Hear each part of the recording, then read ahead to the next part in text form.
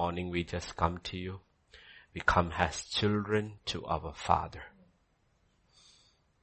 With not childish, but with childlike faith. We want to hang on to every word that comes from our Father's lips. Because there is absolute total power in the Word of God. The power to deliver us of every situation. That's the power of our Father, released through His Word and by His Spirit. So we come to you, Father, we sit at your feet, and we pray beyond the voice of man. Every ear will be open to the voice of your Spirit. For life comes from you. And you came to give us life. And your life is in your word. Help us to receive it, believe it, allow it to work in us, and walk in it. To that end, Lord, I commit the ministry of the word. For in Jesus' name we pray. Amen, amen, amen. We've been looking and we are still looking. The commission God gave us to make disciples of all nations. Those who are already on the road to discipleship, how to occupy till He comes. And the crux of that prayer Jesus taught us to pray is, Thy kingdom come. And all our struggles are, even in our prayer life, our struggles is shifting the focus from us to the King and the kingdom. And most of our prayers, the prayers are okay. God doesn't have any issues as long as we are kingdom-centric people and not self-centered. Okay, so always remember, we have two worldviews. One is the world of self, or it is the kingdom. And God is calling us to be kingdom-centric people. And the very first act God does in the lives of all those who come to Him is to see that we are born again into the kingdom. We were born, you and I were born in this world, but we are born again into the kingdom. So we are like dual citizens, and one citizenship is horrible, that is of the world, but it's a hostile. It's like the Pakistan ambassador in Delhi or the Indian ambassador in Pakistan, followed every time. That's one ambassador either country doesn't trust. Okay. But you have no choice. You have to be there because you're posted there. And we have to have that kind of an attitude. I am in this world, but I am not of this world. The world does not love me. If the world loves me, then there is something wrong with me and nothing wrong with the world. There's something absolutely wrong with. That's what Jesus said. If the world hates you, remember it hated me first. If you were of the world would love you. Okay, so don't even try to be loved by the world. Be kind to the people in the world. Be merciful, be compassionate, love the people, but we don't want the love of the world.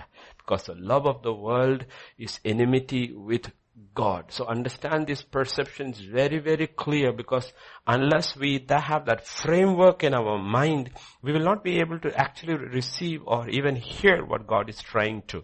Because even God is shouting from heaven during this time of pandemic, we will digest it within our own frame, which is the worldview, and not with the kingdom view. So that is why when they asked Him to pray, He's not giving them a whole list of how to pray and what. He's saying, look, the focus of the prayer is we have to be kingdom-centric people. And Jesus made it very clear even before Pilate. Pilate asked Him, are you a king? He said, I am. I'm a king. But He said, my kingdom is not of this world. So when we were born into the kingdom, He makes it very clear, I am a king, I have a kingdom, but my kingdom is not of this world. If it were so, He said, my servants would fight you.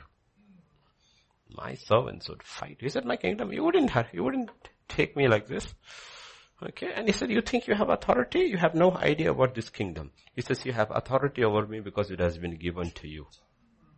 You have no authority over other than what I give it to you. Okay, so this reality we need to understand, this physical reality, we are caught in this physical reality, which is deception. Like if you have to have a picture, actual photo, the sake, photographs were in there, but one day when we are in eternity, we'll see flashback. Everything we'll see. God will show us. I believe He'll show us everything, history.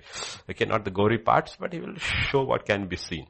You will see a picture of Jesus Christ beaten, broken, tied up, standing before Pilate. Pilate in his robes and in his splendor. And nobody would believe that the one who is broken and beaten actually is the only real king. The other is a slave. The other is a slave and destined for hell. One is an eternal king. The other is an eternal slave. But that's not what you will see. So God says, unless you see through eyes of faith the kingdom, your kingdom-centric people, you cannot even hear what I'm trying to tell you. You will not even perceive it. No, we process it like you in the computer, my little basic knowledge of computer. I know the most important thing in the computer is the processor. Therefore, the most important thing in our head, in our body is the processor, the mind. The question is, our processor has been messed up. How do we process information that comes? Okay, do we process it the world-made processor or it's a kingdom processor? And when we are born again with the renewal of the mind, God is changing that mind, that processor, and making us into kingdom people. So, He's a king. We are subject to Him. His word is the law. We are subject to that. Everything that the world says which agrees with His word, we agree. But whenever there is a conflict, we choose to go with His word even unto the point of death. Death. We are willing. That's why they did not. If you want to overcome him, we overcome him by the blood of the Lamb, the finished work of Jesus Christ, by the word of our testimony which agrees with His word, and we do not love our lives even unto death. When there is a conflict, we know what we will choose. Like Daniel's 3 friends, the greatest, most glorious king on earth, but Your Majesty, what particular order goes against our conscience. We cannot bow to this idol. Cannot bow to this idol. We can only bow to God. We cannot bow to this idol. So in that process, we have to die. We have to die. And it's not a question about our God's power. It's a question of our God's sovereignty. Okay, it's not a question of God's power. If He wants to save us, He can save us. But it's not a question of God's power. I will not bow because He will save me. No, it's not a question of His power. It's a question of His sovereignty. It's a question of His sovereignty. He's sovereign over this. And we would prefer death over bending our knee. Okay, so understand these concepts, otherwise we will not. And a lot of people read their Bibles all their lives, but very rarely do they really understand and hear from God is because of this block about the kingdom. We go like very good democratic people and read the Bible and it simply doesn't work. Ultimately, if you go like that, you will end up like a Democrat. Which are basically demonocrats. No? Okay. That's what they have ended. How did that party begin and where has it ended? They've taken God completely out of the party. We don't want to even have God in the platform. And every creepy, crawly, unclean ideas have got into the platform. Okay, that's what happens. If you take God out, this is what you will end up out. Ultimately, yes, God will give you over. And you may think you're progressive, but you're the most regressive creature. An organization on earth. That's what happens. You take God out of the picture. So God says, you know what? Every one of us can end up as a very regressive, unclean thing before God to be thrown away. If we take God out of the picture, God is in the center of it all. So there is war. The minute you are born again, you are invited. Not invited, you are conscripted. There's no invitation. In God's kingdom, everybody is forcibly conscripted into the army, into the battlefield. You have for a season when you are born again because you are very young, like a father to his children, God will protect you. There is a supernatural protection over the little children. But after that, He will let you loose because you have to learn to fight. You have to learn because whole life till the end is a battle with powers of darkness. We are not fighting flesh and blood, but we are fighting principalities, powers, rulers. It's a constant battle. And because the church is not aware of it and do not teach it, the casualties are seen all around. We are not talking about the world, we are talking about the church. Okay? And the enemy, what he does primarily, 2 Corinthians 4:4, if I'm right, what he does is, he blinds. Whose minds the God of this age has blinded, who do not believe. As far as the people in the world is concerned, their minds are completely blinded. As people are in the church are concerned, they have blind spots. And some people have lots of blind spot with only one little spot of light.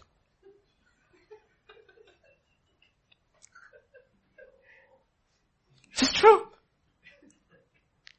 And we were all born again with full of blind spots. Full of blind spots.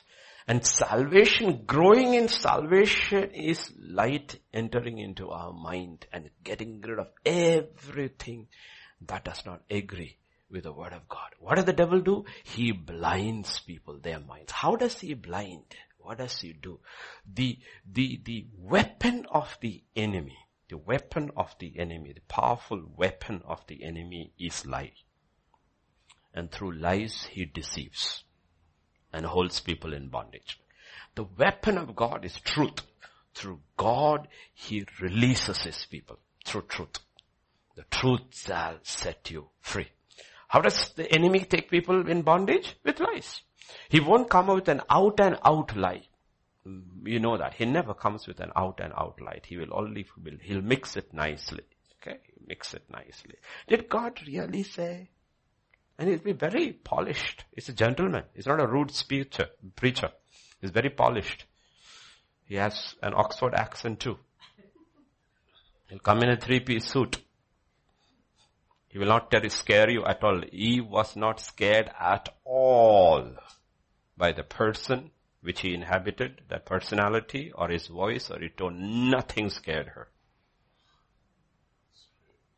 Nothing scared her. Nothing. He'll come to you. Very convincing words. Did God really tell you? It begins with that and finally turns God's word completely around. Once you're willing to listen to him and start receiving his ideas little by little, he will subvert completely God's truth. God said, if you eat, you shall surely die. He turned it around and said, if you eat, you surely shall not die. And you're deceived. That's why the Bible says the woman was deceived. Woman was deceived. Okay, Adam was not.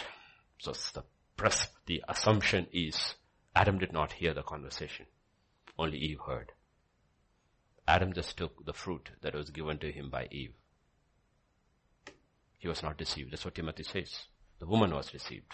How did he deceive her? With words. And did not begin with a straightforward lie, but mixed it nice, quietly, gently, subtly questioning what God has said. And even that, it is what has happened in the church. Little by little questioning the word of God.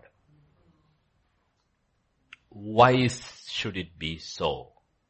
Little by little. And you take little and add little. Take little, add little. Take little. Finally you have something which is not the word of God. It is the word of man. And it has lost its power. You know, like we say in Hindi mein, doodh mein pani dalkar add water to the milk. And finally you don't know what you are drinking. Are you drinking milk or are you drinking water? That's what they did to the gospel. So deception is his primary weapon.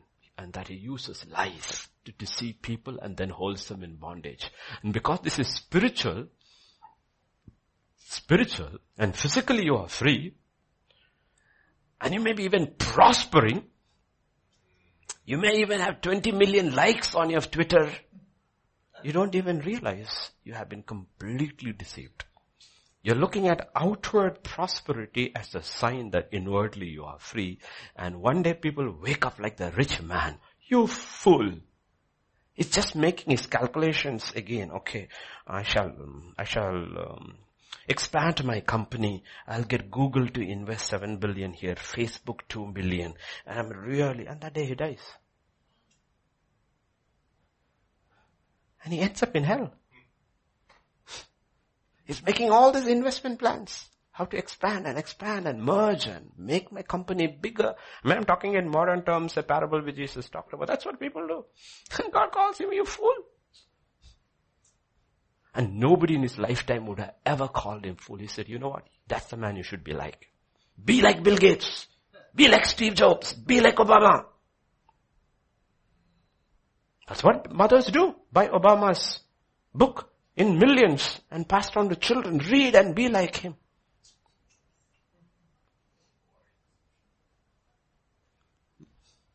They look at a successful person and somebody writes, the person or some ghostwriter writes a book about his life and we buy it, all these books and feed our children. Be like him, be like him, be like him, be like, because these are models of success, but personalities of depravity. Any man who does not know God is a fool.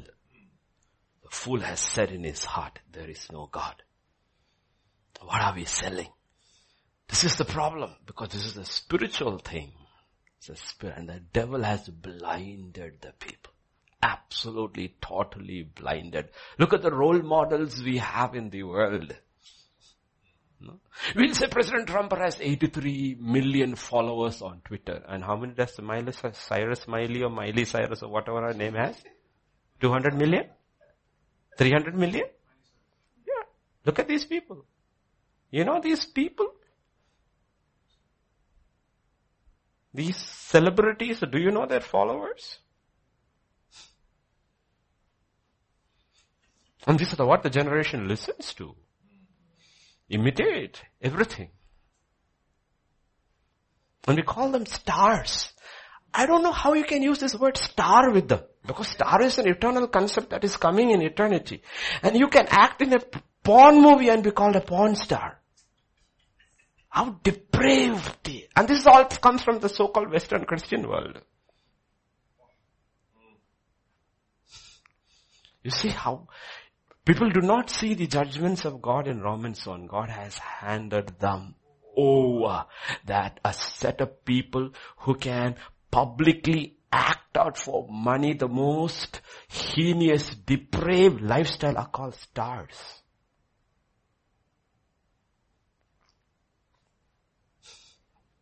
And one of those stars, who happens to be Indian, when she visited before the pandemic, some of the cities in India for opening a showroom, it was jam-packed with people. You know who it is. All in the newspapers. One Indian is there among the porn stars, and she's a movie actress now in India. And they call her to open showrooms. What is her fame? Porn star. Think about it. Just think about it. How blinded are we as people? And you know, one picture I saw, it was in Kerala, in Cochin or something. She was invited to open some showroom, but some showroom.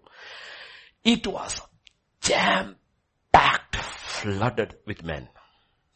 Every balcony, every road, every nook and corner was jammed with people. To see this woman. These are our icons. People, we do not realize how the age has changed. And we don't even realize the blindness of man. The blindness of man. And the enemy has blinded even Christian eyes, if they are a Christian. And that's his primary weapon. He blinds, so we are not able to see. In John chapter 17, verses 13 onwards, Jesus makes this very clear distinction between his people and the people of the world. But now I come to you, and these things I speak in the world, that they may have joy fulfilled in themselves. I have given them your word, and the world has hated them because they are not of the world, just as I am not of the world. Why do we need the appreciation of the world? Every time, because we have the social sector which we work in, orphanages and all these things. So many times in the past, we had invitations from the government to come to be felicitated. Every time I said, no. No. I said, it's just headache. headache. We don't want to be seen with the system at all. They will give you one knuckly, false little medal or something, ribbon, and then they will send you more work tomorrow. Now we gave you a medal, do this also. We don't want. We just want to do, because it doesn't matter how many social work we do. Ultimately, the king has to accept it was right. So why accept a tofa before its time? No. Every time we say absolutely no. That's why till today we have run our ministries, though it benefits the government, because we are taking care of their children. We haven't taken one pie from the government. One pie. They said no. No, we'll not take anything from the government, because you take one pie from the system, tomorrow they will tell you what to do. Tell you what to do. He will take care of the children. He will take care of our needs. So you need to understand, we are always after this love of the world. We don't want the love of the world. We want the love of the King. We want the appreciation of the King. He should say one day, well done. Well done. Sabash. Well done. Good and faithful servant. Before that we don't want. We just stay away from the limelight. Okay. You see, if you look at the actual lime, that juice is bitter. Limelight will become bitter one day. It is acid actually. I don't know why they call it limelight. Yeah, lime is acid. It will burn one day, this limelight in this world. You stay out of the limelight like Jesus did. He always hid himself. He didn't want any limelight. We have to learn these things, because why are we in all this social media? The only reason I am in social media is to make a point across. I am the most incognito person that if I had not saved my own ID, I wouldn't know who I am.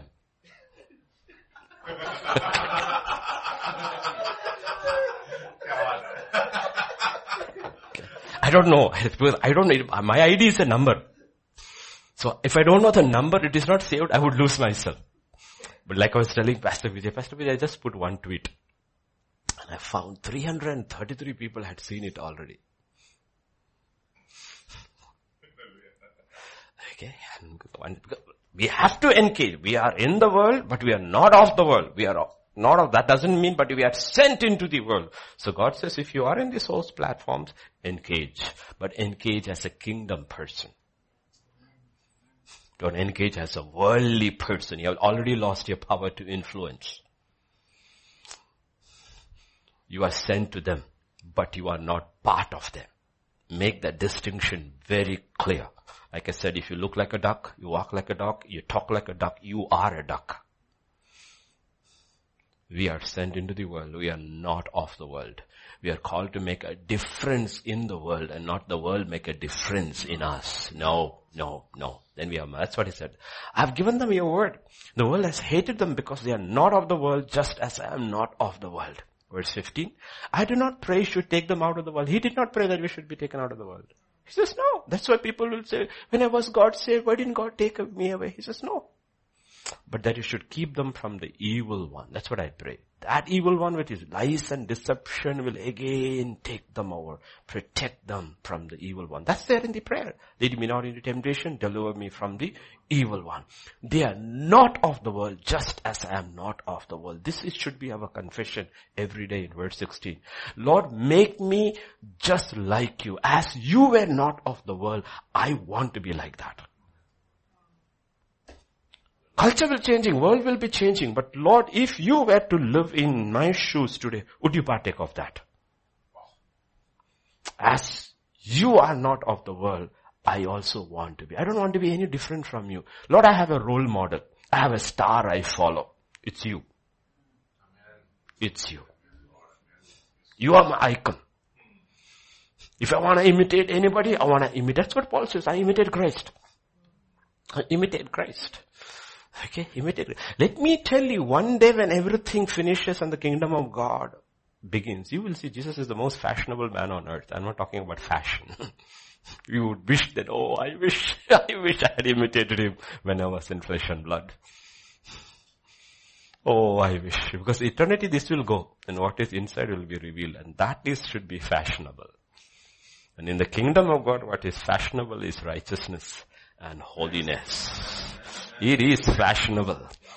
Okay. So we are in the world, but we are not of the world. So the only way we can be like Him and not be like the world is verse 17. Sanctify them by your truth. Your word is the truth. That is how we are separated, by the word of God. By the word of God, we are sanctified. We are set apart constantly away from the world unto Him. Away from the world unto Him. This is the two things that has to happen. And verse 18. As you sent me into the world, I also have sent me into the world. Okay? We are not called to disengage. That is what happened in the Middle Ages. The church failed. People all withdrew into the monasteries and lived isolated lives. He says, no. That's not Christianity. Authentic Christianity engages with the world, but as a kingdom person. It does not disengage from the world. It engages with the world because the world is a set of ideas and I have been given the most powerful idea of all. That is the mind of Christ. And no argument can stand before the mind of Christ. God can send you to any university, it doesn't matter. Stay there as a kingdom person and stand there in faith to believe this has the power. You may sound like a fool, they may mock you, stand there. Stand there. When I was an Iflu, that's what's to happen. At the end of the day, I will always come back to the word. I say, but it is written. They'll say, no canon. You have to understand literary terms. There is no canon. Who framed the canon? One of the questions was, who framed the canon? Canon means a law. There is no canon. I said, the day the law was given through Moses on Mount Sinai, the canon was set and no man. Imagine sitting in a literary class in a PhD Viva question, you're allowed to speak as one of the persons. And I said that. No. The canon is set. And you can have agreements or disagreement. This is not going to go away. This is not going to go. It's going to stand there and come back and bite us one day. Okay? It's going to come back. So we are not ashamed. We are not ashamed of the gospel. We should not be ashamed of the gospel. When we disengage and we do not engage with the world in whatever settings we are seeing, either we are not sure about the word of God or we are ashamed of our God. And we are not. This will stand on its own, Lord.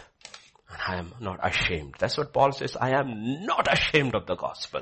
Because it is the power of God unto salvation. Gospel is not, you need to understand the gospel, the kingdom of God is an incredible set of ideas which makes the person of Jesus Christ. And all of it is compressed together and called as one, the doctrine of Christ. And it engages into every sphere of human activity. Everything. You talk about music, the kingdom of God comes. You talk about movies, the kingdom of God comes. You talk about conversation, clothes, fashion, anything, the kingdom of God. It has a statement to make. Everybody is around in the world trying to make statements. But the kingdom of God's statement is what will always stand at the end. At the end, all this will pass away. And the kingdom of God is forever and ever. And people have to learn to engage. Whatever your profession is, you need to realize, I'm a kingdom person. That's why we pray for Unicorpus. There are so many hospitals in the city. We don't pray for them. Plenty. Why do we pray for Unicorpus? Because it's a kingdom hospital. Amen. It's a kingdom hospital. The focus is kingdom. Focus is kingdom. Okay. I had my surgery. The surgery cost me 1/20th of what it would have cost me in a private hospital. 1/20th. And then last week, the surgeon called me and said, Pastor, the anesthesiologist who gave you the anesthesia, he did not know you were a pastor, so he wants to return your fee. Because anesthesia is paid along with that, his fees. He did not know you were a pastor. He says, I do not charge pastors.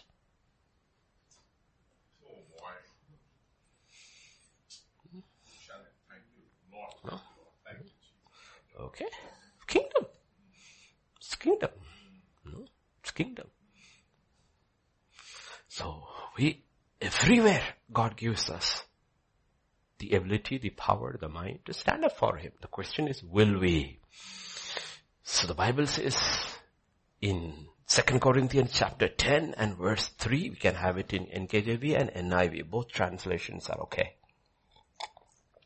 Though we walk in the flesh, do not war according to the flesh. We walk in this flesh, in this human. And let's have it in NIV. Though we live in the world, we do not wage war as the world does. We are sent in the world, but we don't fight like the world. We don't fight like the world. We don't. We don't fight like the world. The kingdom of God is completely contrary to every assumed idea we have received in our growing days, schools, colleges. Look at Matthew 10 and verse 16. Completely contrary.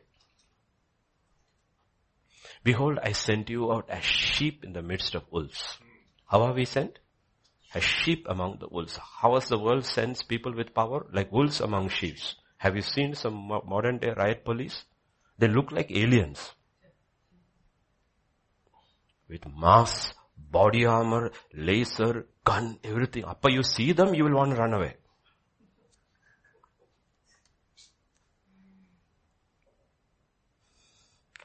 How does the world sense its representatives? Like wolves among sheep. But how does God send his people? As sheep among wolves. Can you accept this?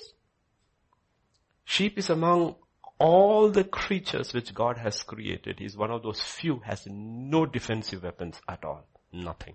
No horns, nothing. They're totally defenseless. That's why but the Bible says in Ephesians, when you go, you shall go clothed in the power of God, not in your strength at all. Like sheep among the wolves. This is a kingdom statement. But that's not what we want to be equipped with all those ideas from the world and we want to go and preach the gospel. God says it doesn't work. You're contrary to the kingdom. That's why he didn't pick one smart man as his disciple. Because he would have gone in his wisdom. And Moses had to be kept 40 years in the desert until he had been emptied of all the wisdom of Egypt. And Paul had to be kept in the desert of Saudi Arabia to reteach him. And everything he learned from his Bible college had to be taken out. Because he would have gone in the strength of it. Strength of it. He's not weak. So we have to get our fundamentals right. We live in the world, but we are not of the world. There is an invisible world all around us. The kingdom of God and the kingdom of darkness. And the kingdom of God is the one which is like, don't even try to even in your mind give space to the devil that is kind of something like God. For God, he's just like a speck on the wall. That's all. That's why he says, behold, I give you power over all the power of the enemy. You shall trample. Not you shall even hit him. If you hit him, he's kind of equal. Right? If you have to fight a bull and you have to fight an ant, it is different. The bully will try to hold on to his horns. The ant, you just thing, he says, please don't usko bhav mat dena. This is what he is. Because I live in you. It's not we. It's he in us. Greater is he that is in us than he is in the world. For who is in us, he says, that's all he is. That's all he is. Don't give him. What is dangerous is his lies and his deceptions. But he's hostile. Extremely hostile. Okay, extremely hostile. The kingdom of God is extremely friendly because it's family. The kingdom of darkness is extremely hostile because it's enemy. So God says, take precautions. Nobody has still seen, anybody seen, not even Dr. Richard has seen the virus, coronavirus. But everybody takes precautions of something which you have not seen. Because you've seen the results of what it can do. In the same way, if Christians were to take precautions about the invisible world, God clearly talks about, life would be different. You don't have to see it. You see it, the effects, and you look into the word and you realize this enemy attacks. Stealth attack. That's his nature. He deceives. to win. And he wins by deception. And he attacks the body. It's not that bad. He attacks the mind. It's easier to, in ministry, as pastors, easier to deliver somebody who is only demonized in the body than somebody who is demonized in the mind. Body is much more easier.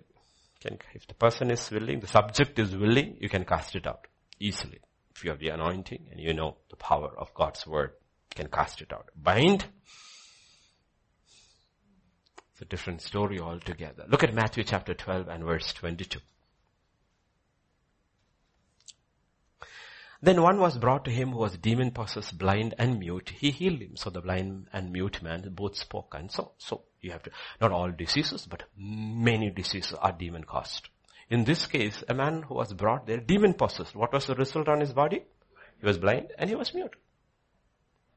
He was blind and he was mute. And Jesus just cast out the spirit, blind spirit and the mute spirit, and suddenly he sees and he speaks.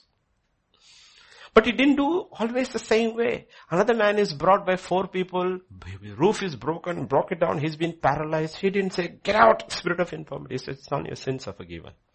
Because now his illness is something which is part of his life, something he's done in the past, has had effect on his body. So Jesus had absolute discernment. No. The original radiologist, pathologist was Jesus. The doctors go by the pathologist and the radiologist report. Because they see what the doctor doesn't see. The doctor sees the symptoms. The pathologist he goes deep inside your, whatever is tested.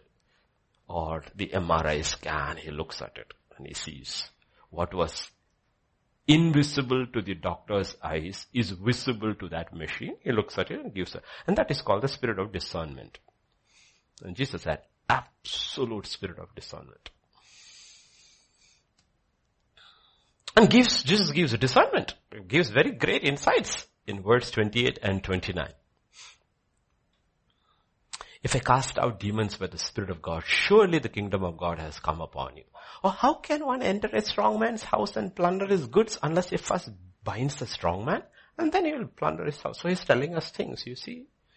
Demons usually don't operate singly, alone. They operate in groups. And they have a leader. They have a leader.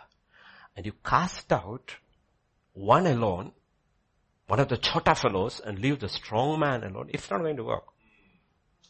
He says, if the kingdom of God has to ultimately release man, the strong man has to be bound. And the strong man is devil. And Jesus bound him in the spiritual realm when he died on the cross. And after that, the captives are being set free. But even in demon possession, there are strong men. Strong men. Okay, so it's telling us something. People can be demonized. Okay, demonized. Like I said, even believers can be. People don't want to accept. How can it be possible? I said, why? Why is it not possible? Let's look at an example. Is the world full of powers of darkness? Yes. Is the Spirit of God also there? So how can they be together?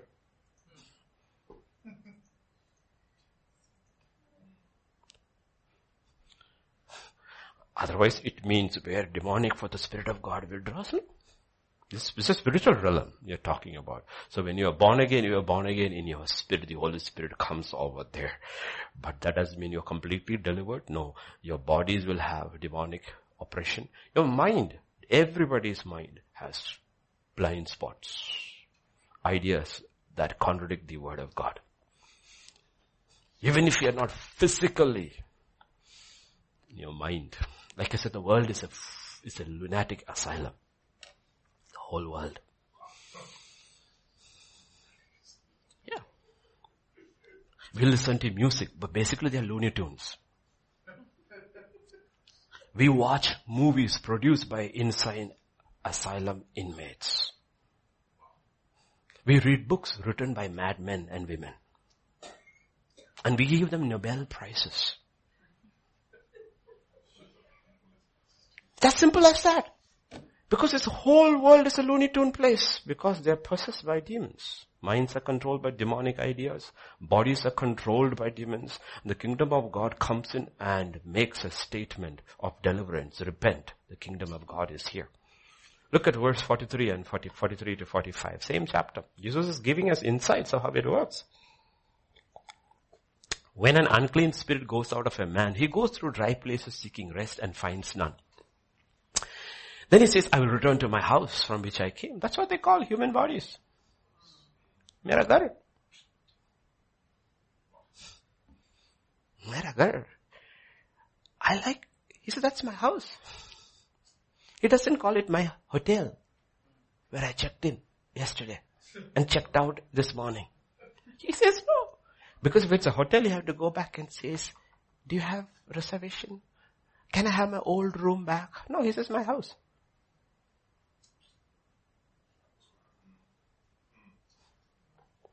And when he comes in, he finds it empty, swept and put in order. That's the problem. So don't you dare leave your mind, your body empty. Don't you dare.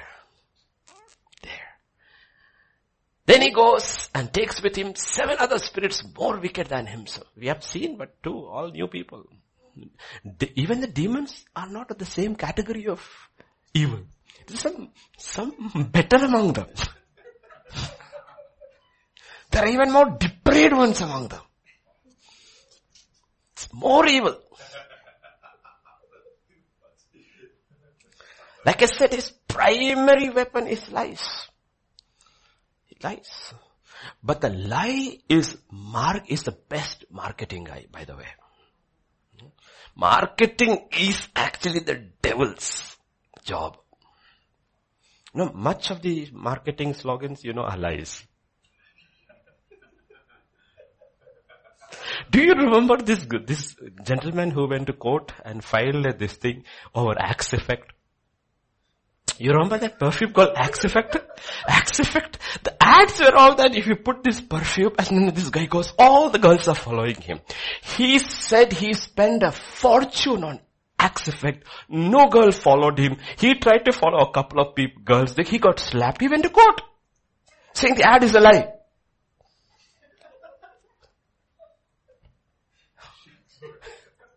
In India, he went to court. I don't know how you guys don't remember. It was many years back. Think about it. The devil is very good at marketing. He sells a lie. And it is so tempting. That's why temptation. Lead me not into temptation. Packages it very, very, very, very well. That's the eye gate is so important. Remember? He said all this and then she looked at it and she saw it was good for the eye. Remember Akkan? I saw it. Babylonian garment and that brick of gold. I looked at it. I saw it. Remember Lot looked and he saw the valley of Jordan, Sodom and Gomorrah like the Garden of Eden. What is the Garden of Eden? When he tells you something, he will put a slice of truth there. But the other side he doesn't tell you is what will kill you. Just like the Garden of Eden. Looks like the Garden of Eden. But the real life there is a life of depravity. That's how he sells it. Of course he sells it. He doesn't sell homosexuality as homosexuality. He sells it as human rights. Of course, human rights. He doesn't sell abortion as killing babies, reproductive rights. I don't know what kind of right is that. I thought reproductive right is the right to have babies. I didn't know it was the right to kill babies. Because for me, biology class, reproduction means to have a child. For them, reproductive right means to kill. And it's a contradiction, but that's how it is sold. The minute right comes in, everybody jumps on it. It's very good at marketing.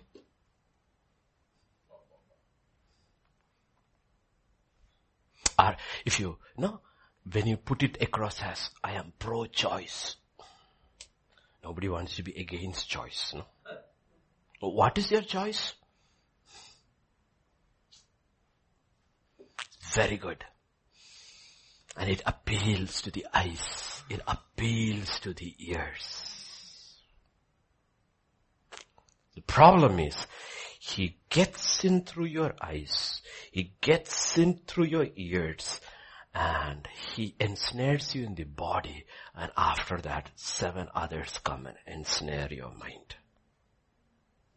Ensnares your mind.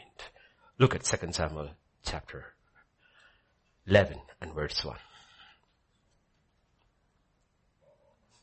Okay. Everybody knows. They're very well known.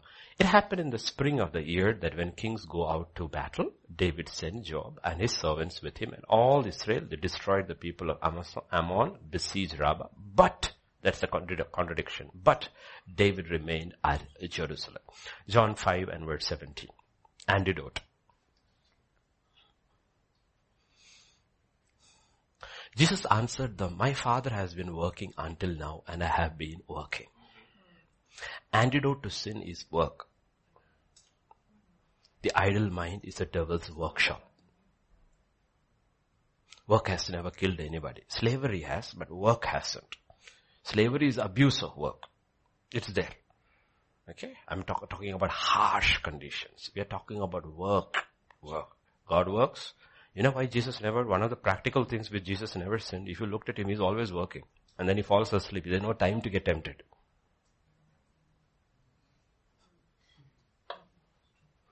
You know, our older generations of Christians, my grandmother, I'm talking about that generation. Even if they did not really know Christ, if you look at their lives, they led very simple, righteous lives. You know one thing? They always worked. My grandmother, after she all retired, she was a Malayalam teacher. She retired and I grew up in my grandparents' house, grandfather and grandmother's house for 7 years. She wakes up at 5 in the morning. A retired person. They don't have to get up. They get their government pension, nothing. They're 5 in the morning. 5 to 6 she's praying. I'm still sleeping.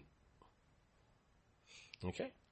And 6 she goes and starts cooking breakfast for me and lunch for me to take to school. The whole day she's at work.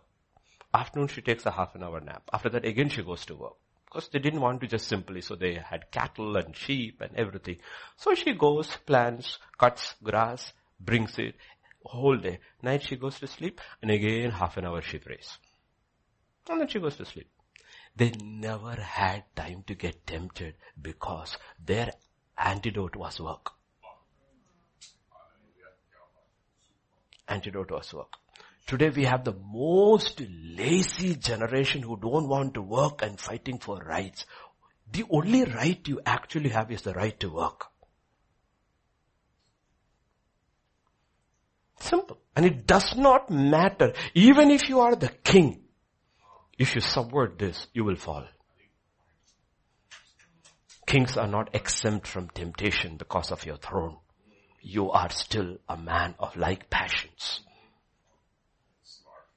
Like passions. And he fell. Oh God. Temptation came in through the eye gate. He couldn't sleep. See, a man who works hard can always sleep. He comes, he's gone. The other fellow who hasn't worked, then he gets up. Okay, he went to the roof, the others go to the computer.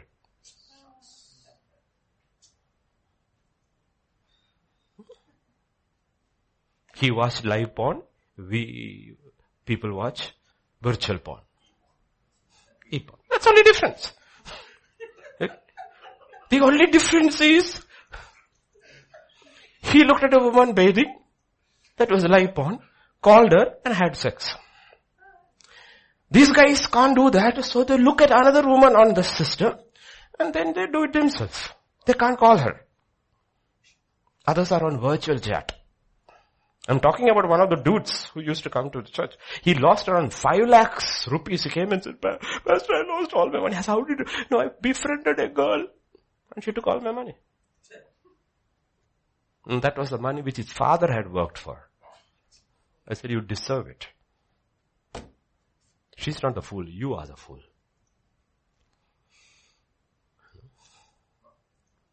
And that's what the Bible says. God never tempts you. Never tempts you. He's never tempted by evil. Absolute solid scripture. 1 James 1 verse 13 and 14. Never. So our prayer to God is, Lord, lead me not into temptation. Deliver him from evil. Let no one say when he is tempted, I am tempted by God, for God cannot be tempted by evil. Nor does he himself tempt anyone. Each one is tempted when he is drawn away by his own desires and enticed. So he falls first in the body.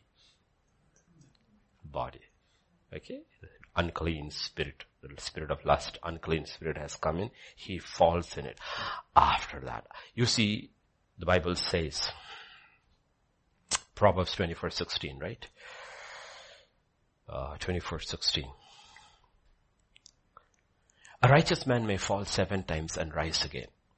Okay, when you fall, don't delay to rise. Don't delay to rise. When you fall in the body, rise up immediately, meaning repent and go back to God and put it right immediately. Otherwise what? That fellow who got into your body will invite others who will get into your mind. Once it comes to mind, it will cause havoc. You know what came in? Fear came in. False pride. Fear came in. Deceit came in. Lying came in. Murder came in. Self-righteousness came in. These are all in the mind. Everything is in the mind. Everything in the mind. Tuck. That this fellow went out and called 7 others. I got his body, you get his mind. God needed surgery to get him right. He had to be confronted by the man of God with the word of God and did surgery. I have sinned, and God had to take him out of it, deliver him. So please understand when the Bible is saying the battle we are facing is spiritual. It's a physical battle, it's very easy. You know where your foe is and how he does. You can work it out. You know your enemy. You know your enemy. Even cricket teams, that's what they do. If they have to play Australia, they watch all the Australia matches, the videos to see how each batsman is. You understand the weakness and the strengths of your opponent and then bowl accordingly. But this is an unseen enemy. You have to know his tactics. And our earthly wisdom has no power. 2 Corinthians 10 verses 3 and 4. Though we walk in the flesh, we do not war according to the flesh. For the weapons of our warfare are not carnal. They are not of human, but mighty in God for pulling down. So the strongholds get established in the mind. That's an enemy stronghold. If you read the Galwan, the whole news will keep on coming. China has withdrawing, India is withdrawing, and they will say finger 1, finger 2, finger 3. What are these? These are strongholds. That is the elevated position from which they want you both to withdraw. Because whoever has the elevated position has advantage. So what does the enemy do? He established strongholds in your mind. Strongholds in your mind. That's got advantage. That's why, that is why the physical manifestations on earth, if you look at all pagan religions, especially when God sends Israel into this thing, he says they're high places. Cut down their high places. High place. It's giving to us a spiritual lesson. We have high places in our minds, and that is how we factor and see through that. It's not the low places that matter, those high places which are called strongholds. And the Bible says weapons of warfare are not carnal, mighty in God to pull down these strongholds established in our minds. They have to be pulled down one by one by one by one. And people, or even governments, even Christians, are totally unaware of the true nature of the battle we face. See, like I said last week, there are 2 viewpoints. One is the worldview point, which is all physical.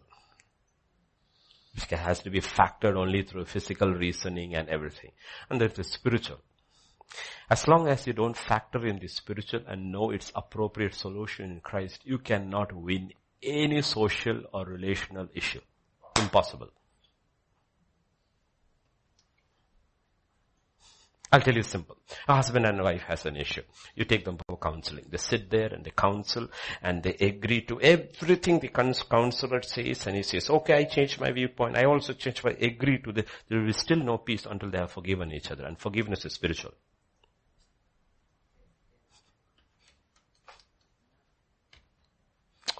How come they're not able to communicate though they agree on all issues? Because there is something that is spiritual, which God says is mandatory, which you haven't tackled, which a counselor doesn't tackle.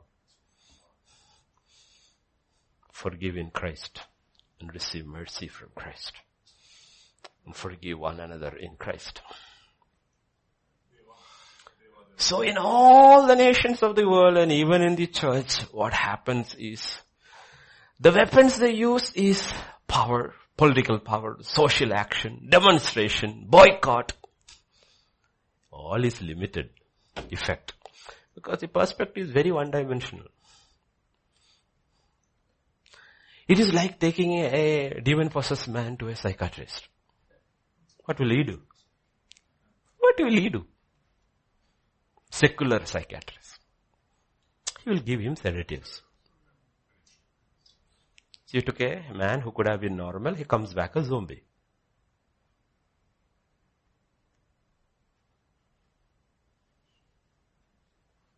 Until you cast that fellow who has taken over in him, he's never going to be free. He's never going to be normal. Because you give him sedatives and he comes back home, he's not free. You feel free. The family who took him there feel free because he's not violent like before. He's not free. You're only feeling a false freedom because he's still a slave. If you ask them how are they, oh, things are better. Really? Meaning better than before. He's not violent. She's not violent. You know why? Because you're not able to see the invisible. You're one-dimensional.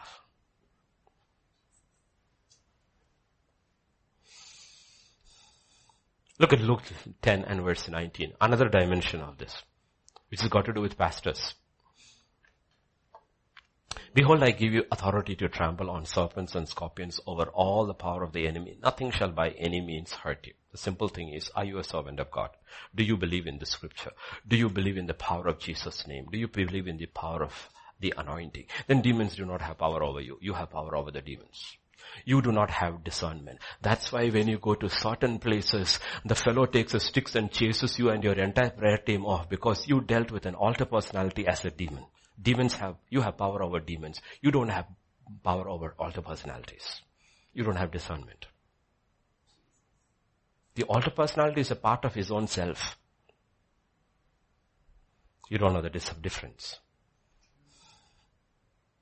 You can never cast an altar personality out. It cannot be cast out because it's a part of him. The split personality. You can only cast the demons out.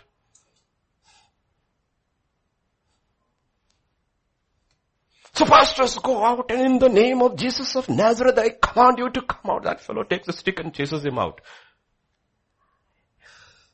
It's a shame.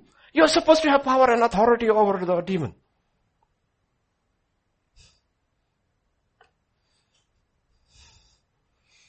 Sometimes the demonic use that man's supernatural power, you restrain him, but you're not afraid of demons. Never afraid of demons. The demons are afraid of you, of Christ in you. You can stand on your head, use every trick you have learned in deliverance ministry. You cannot cast out an altar. It is not ALTR, altar. You can only integrate that altar. You cannot cast out the altar. The problem is the deception of the enemy is if you don't understand and know his deception. Let us say Sammy. Sammy has an altar personality. His name is Tommy. Okay, Tommy. Tommy has demons in him which gives Tommy supernatural strength. Okay. Now I am a pastor. I have no clue who Tommy is. I think Tommy is a demon. Tommy is not a demon. So I come out and say, come out now in the name of Jesus of Nazareth. Tommy surfaces, takes a stick and beats the heck out of me. Why? Because he's an altar empowered by the demons. So what do I tell you? I know who you are. You are an altar. I'm not your enemy. I'm your friend. I'm not your enemy. I'm your friend. You have been enslaved and Jesus loves you. Jesus wants to make, don't tell me the name of Jesus, I don't want to hear. See, demons tremble before the name of Jesus. Altars who have been programmed resist the name of Jesus. It's the difference. Demons tremble. Altars resist. Demons don't resist Jesus. They're scared. Please, please, please, please, please, please, please, please. Mat bolna, blood mat bolna. Altars are different. Altars are not your enemies. Pastors, if you're listening, altars are not your enemies. They're part of that person you're trying to save. All you have to do is learn how to integrate that altar with that person, cast the demons out. This is the deception and the lies of the enemy you need to understand.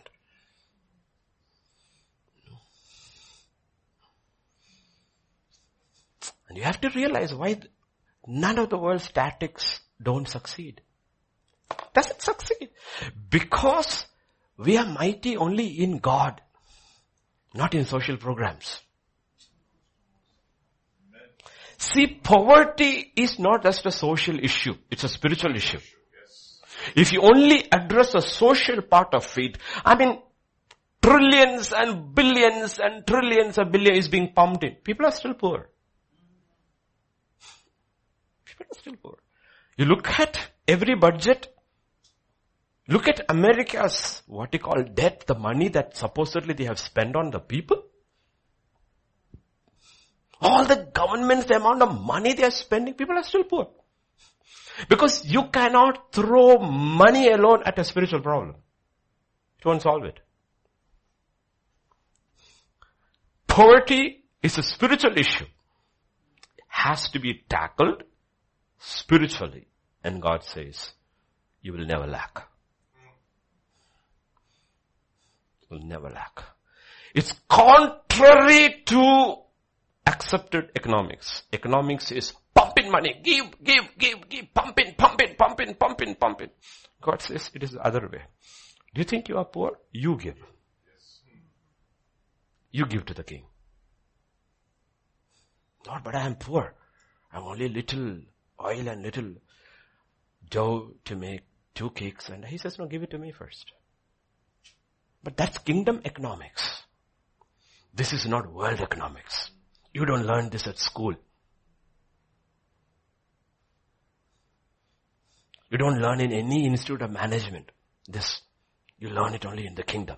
And suddenly you realize what has happened when you teach people and they believe it and practice it and becomes a part of their life. You have tapped into a resource that never ever runs out. Never runs out. You have learned. Scripture says, until the famine went, there was no lack in a widow's house. No lack in the widow's house. These are issues, spiritual, not just social issues. And he says, deal it with spiritual weapons. Deal it with spiritual weapons. And be consistent until it becomes a part of your life. Part of your life. I'll tell you something. The bin, my understanding, was filled up only for each day. So she had to live that life every day of faith. The manna lasted only for that day. And we were called to ask only for our daily bread. It's a life. It's not a one-time tactic. It's a life. The life of faith. These are kingdom weapons.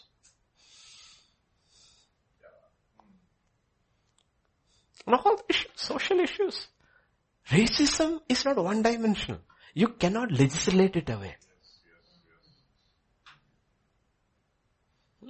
Thou shalt not commit adultery. Mean it stopped? No! God says deal with lust in your heart. It's a spiritual lust. The unclean spirit, the spirit of lust is a spiritual issue. When you deal with that unseen, you deal with that is gone. The outside is gone. Racism is not a social issue. The issue is sin.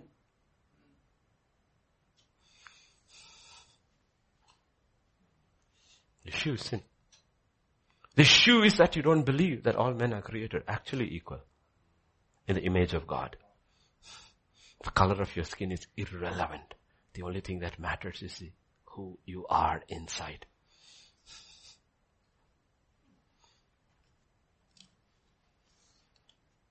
When a white man is dying, I'm just using an example because that's the picture put across as racism. When a white man is dying and he needs blood and is O positive, he will take it from the black man who is O positive and still live. So the blood was the same. Blood was the same. Do you realize a black man's blood can save a white man when he's dying? And life is in the blood and not in the skin?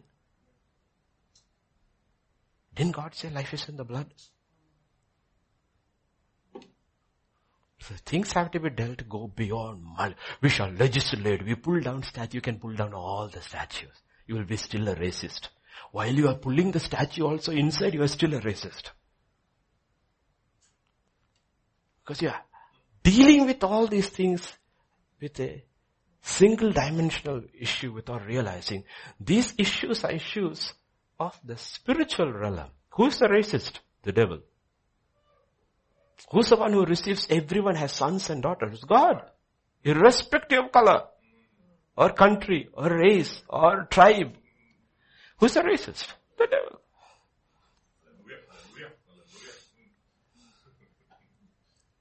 You need to understand, these things have to be dealt. Relationship issues are multidimensional.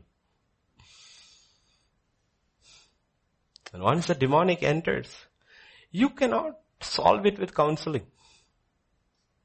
And the biggest issue in relationships, marriage or any relationship, the biggest issue is spiritual, and it is pride. You get two humble people, man and wife. It doesn't matter how many problems they have. You can talk to them, they receive it and they walk away free. You can take the best educated husband and wife. If they are full of pride, nothing will work. Do they understand the counseling? Very well, better than you. Will it work? Will it work? No. Because the spiritual has to be tackled.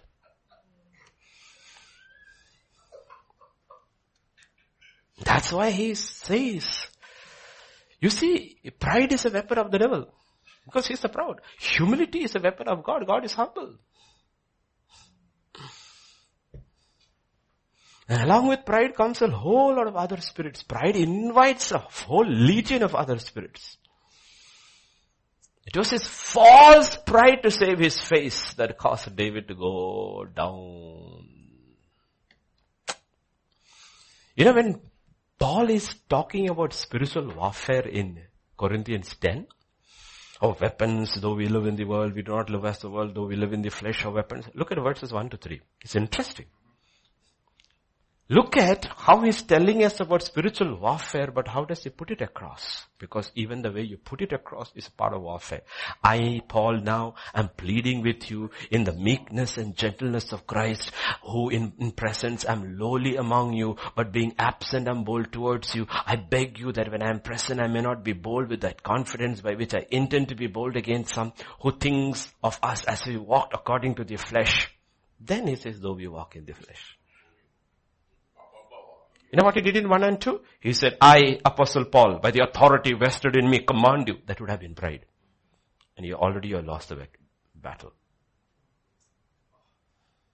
Remember his letter to Philemon? I can order you, but I will beg you.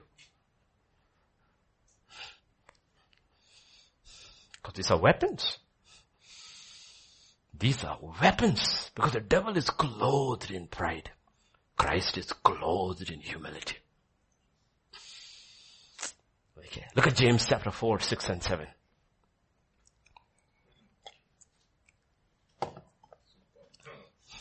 He gives more grace. Therefore it says, he says, God resists the proud, but gives grace to the humble. Therefore submit to God. How do you submit to God? By being humble and resist the devil. You can't be proud and resist the devil, because the devil will walk with you. He says, I like you. We are made for each other.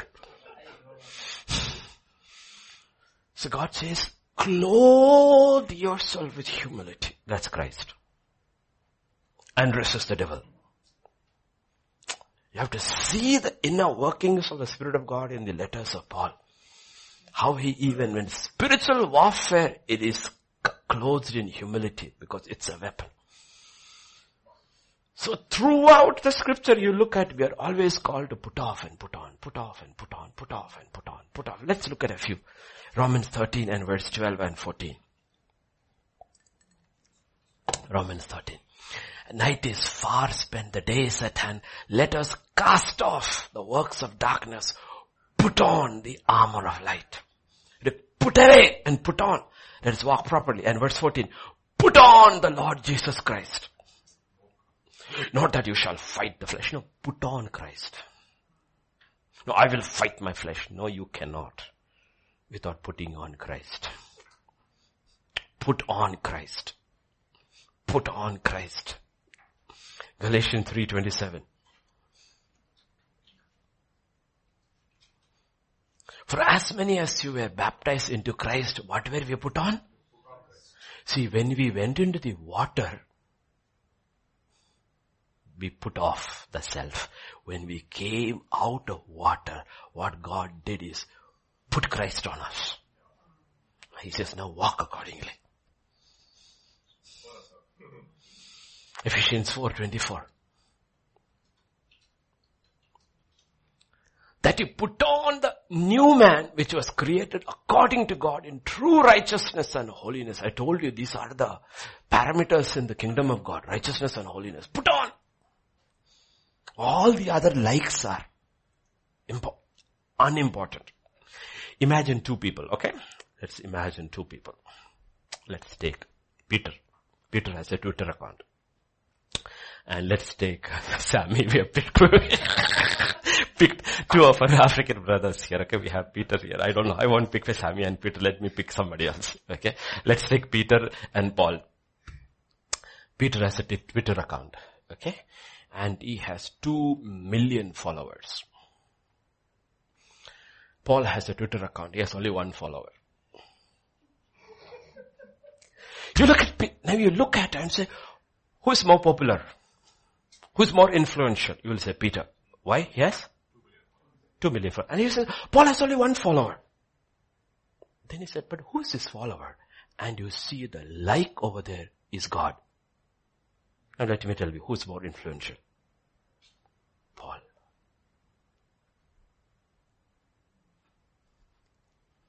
One man with God is more powerful than all men together.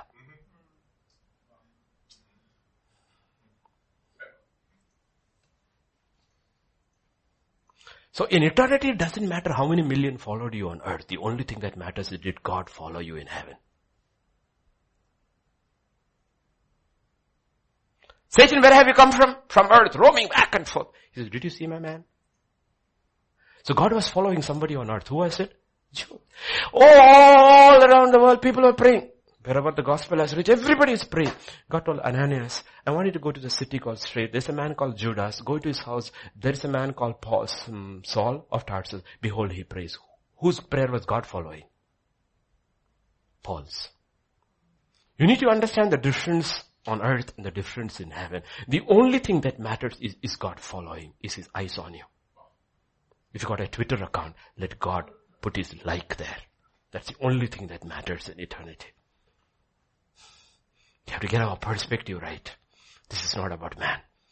It's not how many people like your sermon. Paul says, when I preach unto God. If God doesn't like my sermon, it doesn't matter how many likes I get, how many millions followed me on YouTube. It's irrelevant. If nobody followed me on Ilum, everybody put their finger down. God puts his finger up. You're successful. That's what matters in a kingdom. The kingdom, king stretch forth your hand. You are free. That's what the Bible is talking about. Put on, put on, put on. When you put on, you're putting on Christ. Christ is not pleased with me. Christ is pleased with the Christ in me. And how more Christ grows in me, the more God is pleased with me. Not with me, the Christ in me. That's why Paul will say, let Christ increase, let Christ increase, let Christ increase. That's kingdom. Ephesians 6:11.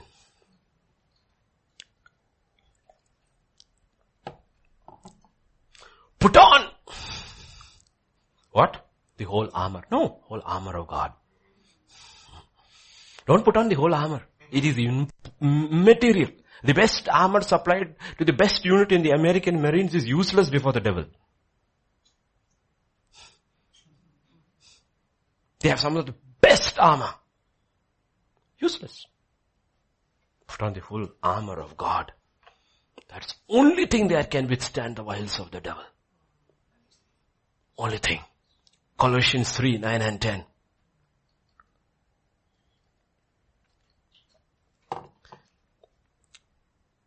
Do not lie to one another, since you have put off the old man with his deeds and put on the new man, who is renewed in knowledge according to whose image?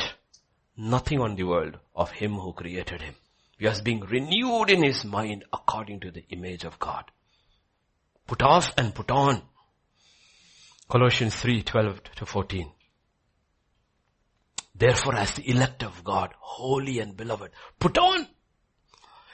Why have we asked to put this? Because these are weapons of warfare. Tender mercies, kindness, humility, meekness, long-suffering, bearing with one another, forgiving one another. If anyone has a complaint against another, even as Christ forgave you, so you also, above all these things, put on love.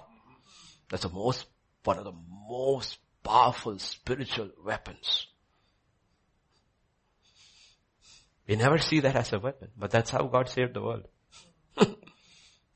The devil hated the world, God loved the world. And he disarmed the enemy, which is love for man. These are all both defensive and offensive pieces in the believer's armory. Ultimately what we are doing is, we are putting on Christ. You know how Paul logically comes to this conclusion when ultimately you have learned to live a life like this in Galatians 2:20. It's all things of faith, because you cannot see this. I have never seen mercy. I have seen act of mercy. I have not seen mercy. Okay? So all these things are spiritual things. I have been crucified with Christ. It is no longer I who live, but Christ lives in me. And the life which I now live in the flesh, I live by faith in the Son of God who loved me and gave. He says, I no longer live. Though we walk in the flesh, we do not war according to the flesh. So battle also has to be in the spirit. In the same way, though we live in the flesh, we do not live in the flesh. We live in faith. And when we live in faith, Christ lives in us.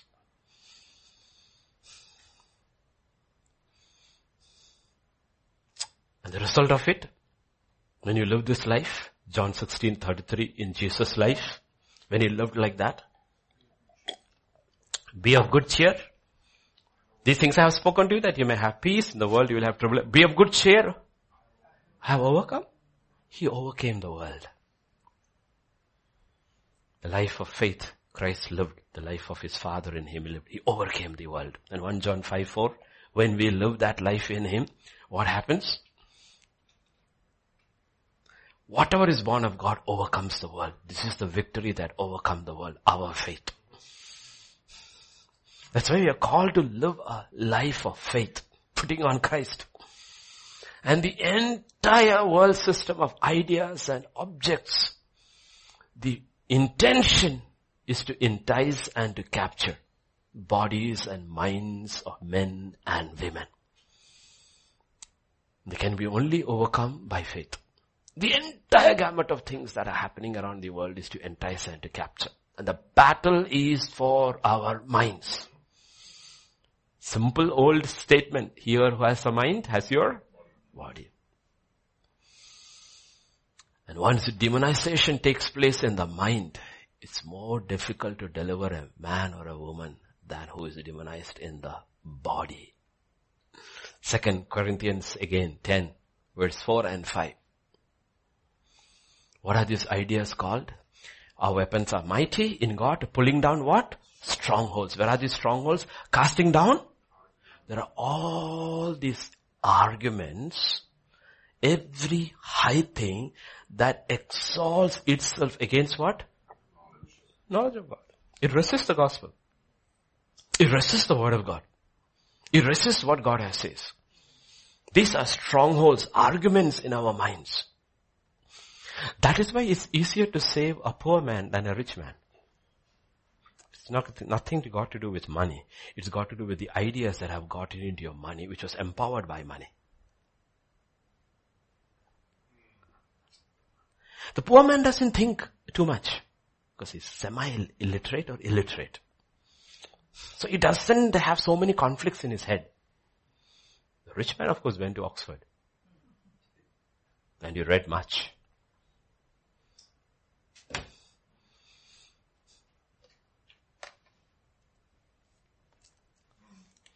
Luke 9, verse 23 to 24.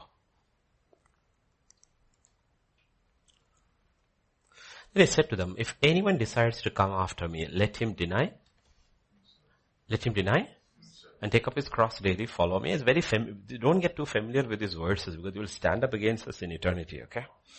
For whoever desires to save his life will lose it. Whoever loses his life for my sake will save it. First thing God says is let him deny. Who is this self? It's a set of ideas that frames you.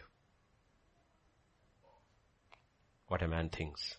So easy. Who is this self? Who is this self? It's how you think about any issue. That's you. And that is your life. You are trying to save your life because you love those ideas. And those ideas are arguments, strong winds against, exalts against, above the knowledge of God. These are arguments. These are ideas. We call it self-life. What is self-life? A set of ideas which you have received and made your own. Appropriated your own. And the kingdom of God is a set of ideas. And if you live in it, it will become your own. It will become your own life. The life of Christ becomes your own life. Yourself. You have to deny yourself. Let me come to this point. Do you know the age we are living in? The age we are living in, one of the ideas by which has permeated is what we call radical individualism. Don't tell me what to do. Radical individualism is from God, but radical individualism is from the devil.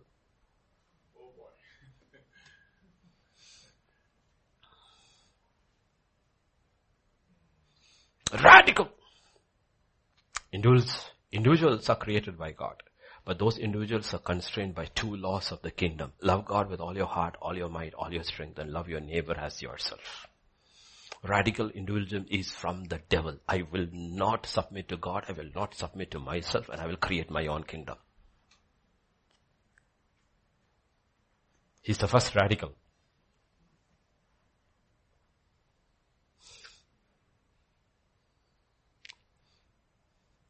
You see, if you look at any king's coronation ceremony, anywhere in the world, you will see he is crowned by somebody. Right? Prince. Whenever the next one takes over the British throne, the Archbishop of Canterbury finally will crown. Napoleon called a pope to come. He was not willing, so he created a second pope.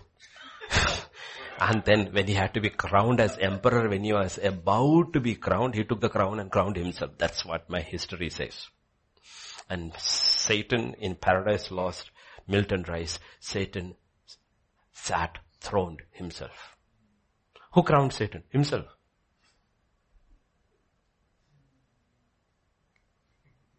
The radical individual has crowned himself. God has kept a set of people, crowns for a set of people. God will crown them. Because he's the only one who's divine right to rulership. He's the only one born king. He was always king. God, self-existent ones. So he should crown others. But the radical individual crowns themselves. The image of Satan. The first fellow to crown himself.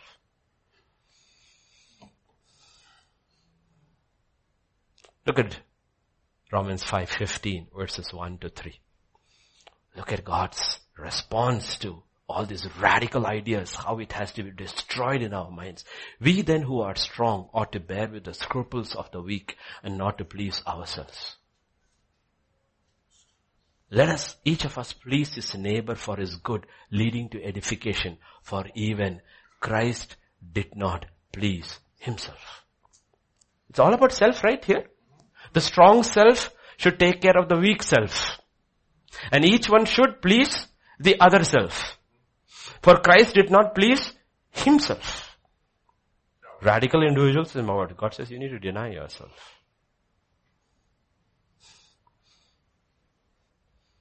An idea. That's what actually baptism means. Baptism means it is the proclamation of the death of self. Dead dogs don't bite.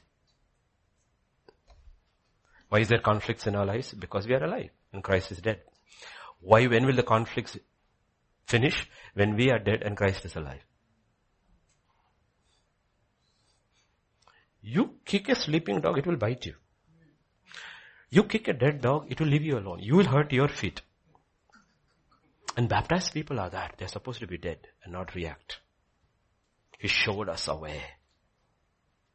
You stand up for the kingdom of God. You stand up for the causes of the kingdom. You stand up for righteousness. You don't stand up because yourself was hurt. And you can couch it in very righteous terms and put it across. I'm standing for a cause. No, you're just offended. Just offended. Self is alive. What does it ultimately lead to? You will lead to radical individualism. The gospel is the death knell of self. But today we have a gospel completely changed. It is catered to man. Like I said, the Nepali message, the gospel is the gospel of the kingdom. Jesus has never detached kingdom from the gospel. Go heal the sick, cleanse the lepers, cast out demons, preach the kingdom.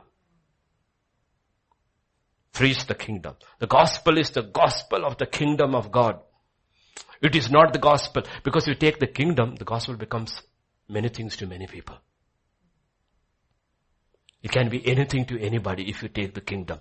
But if you preach the gospel of the kingdom, ultimately center it only mean one thing. Every knee shall bow. Every tongue shall confess Jesus is Lord.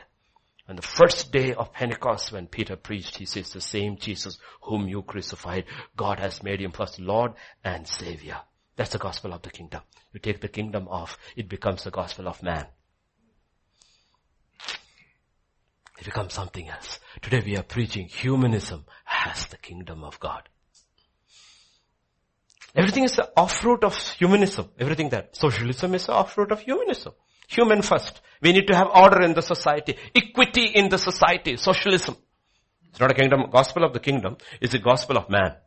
Because man is at the center. Society has to be more equate. So those who have more, you have to take it from and distribute to the fellow who does not have. Sounds good, but it's not factored or motivated by the kingdom or the love of God. Therefore, socialism, its offshoot in politics, which is called communism, has killed more men than all the wars put together. Wasn't your idea so powerful? Then why did you kill so many people? It was supposed to be about man, no? Because it was a demonized idea. The idea was empowered from Satan himself. Look at the revolutions of communism. Oh, in Kerala, the first communist state which came through the ballot, not the bullet. Everywhere else it's bullet, the ballot. Oh, we sang in our old days. Not we, I mean you as a ex-Mallu. We sang songs of What is that? Stalin. Stalin songs. People sang. The communists sang songs of Stalin until Stalin was gone and Khrushchev came. When Khrushchev came, the secret Khrushchev put that in 1 year alone, if my memory is right, 35 to 36 or 37 to 36 to 37, 1936 to 37, Stalin had was called the Great Purge. He was supposed to have killed 1.2 million of his own people. Of his own party.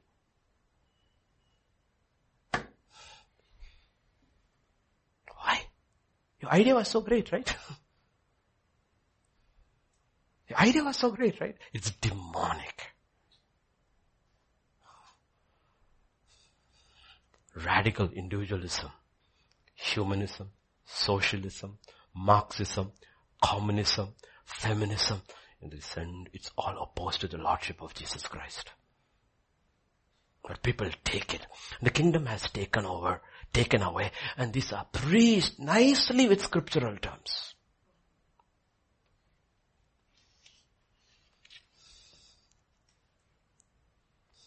Nicely. They use scripture, which suits their ideology, meaning a demonic idea is packaged with scripture and sold to the masses. The masses feel so good and good, but there is no Christ being proclaimed. There is no denial of the self being proclaimed. The cross is not being declared. Well, Paul says, we preach Christ crucified, the death of the old man. And we do not realize how these ideas have taken root. How long have you been married? 15 years. And what is your trouble? No, we are not able to agree at all. Every day there is conflict. Haven't been going to church regularly? Yes, we are very committed members. We are in the board of elders too. And after you talk to them for 10 minutes, you realize this is a socialist and that is a feminist. How can they agree and come to a pastor for counseling? The pastor only has the word of God to say, humble yourself before God, get rid of all your ideas, submit to one another, consider the other greater than you. Who is going to receive that counseling? That's the only counseling that can save your life and your marriage. The churches are full of humanists and socialists and Marxists and communists and feminists. Because the gospel was detached from the kingdom. What does gospel mean? Good news. But good news can mean anything. Socialism can feel very good to a poor man. Capitalism can feel very good to a rich man. To who he has, much more will be given. Capitalist says, hallelujah, Lord. And those who had, took and gave it to the poor. The socialist says, hallelujah, Lord. But it's got nothing to do with the kingdom. It just fed an idea that is demonic in you. Don't isolate scriptures and fit into your ideology. Look at the whole scripture. The kingdom of God is not based on any of these ideas or ideologies. The devil just took a few ideas from the Bible and wrapped up in his demonic power and sold it to the masses. And millions have died because of this. And every one of these radical ideas which people receive, it has always gone into the death of millions. Look at the cry of the French Revolution. Oh, sounds so great. Liberty, fraternity. And they are sitting there sewing with their sewing kit, and the king's head is being cut off. The royal family's head is cut off. The bourgeois, the noble, everybody's head is cut off. And they're sitting there.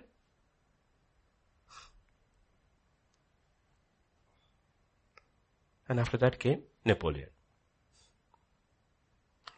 Oh, the Bolshevik resolution. Oh, the Tsar's head is cut off, and this one's head is cut off, and that one, so the bourgeois is your enemy. Come on, in the kingdom of God, the man is not your enemy.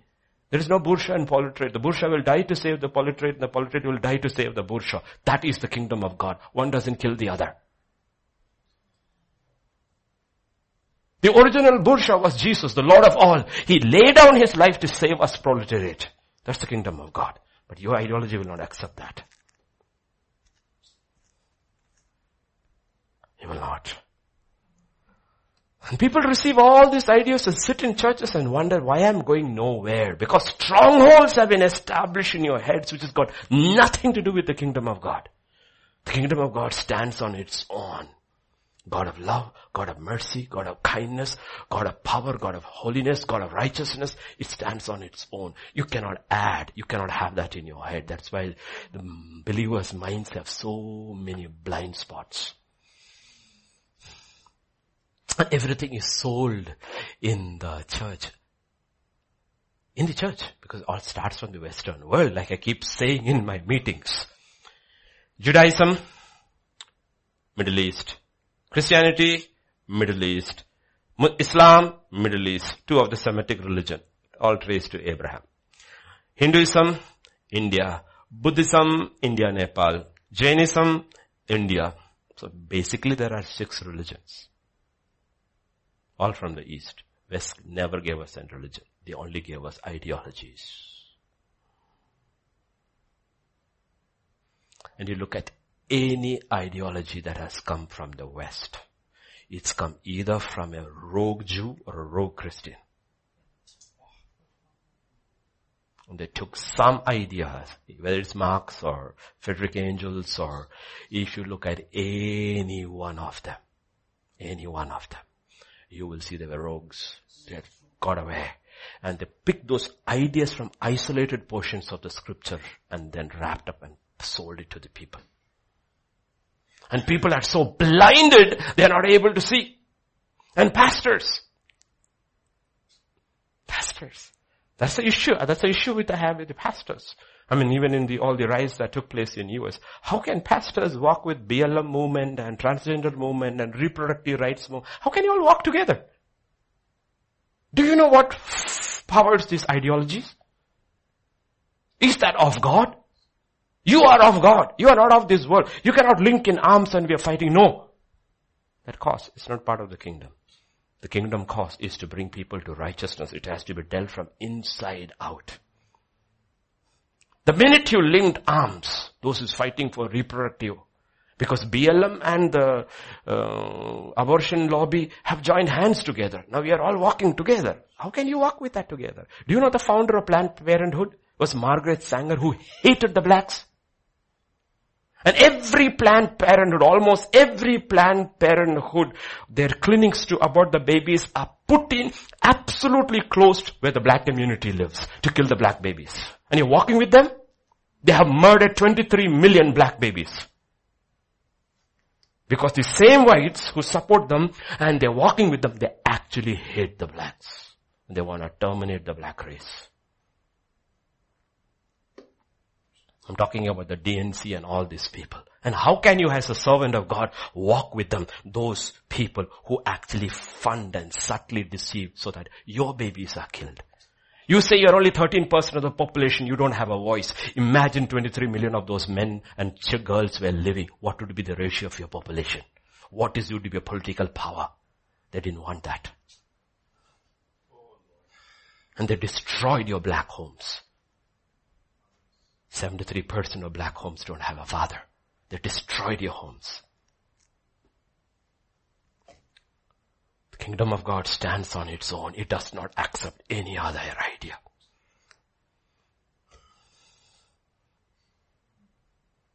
No. So ultimately, you know what? They all go in the name of the church. They are no longer about the kingdom. They are all social justice warriors. The greatest social justice message you will ever hear is the kingdom of God. Repent, for the kingdom of God is here.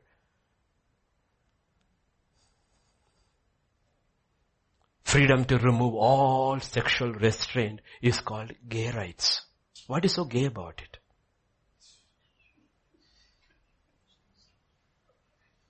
What is so gay about it? Because you have to term it as a right to take your guilty feelings off. So now they have started right from primary schools in the West. Right. Children are taught about sexuality, about gender. Don't go to the accepted old conservative biblical patterns. These are your rights now. A generation will grow up who neither knows God or His kingdom or His values.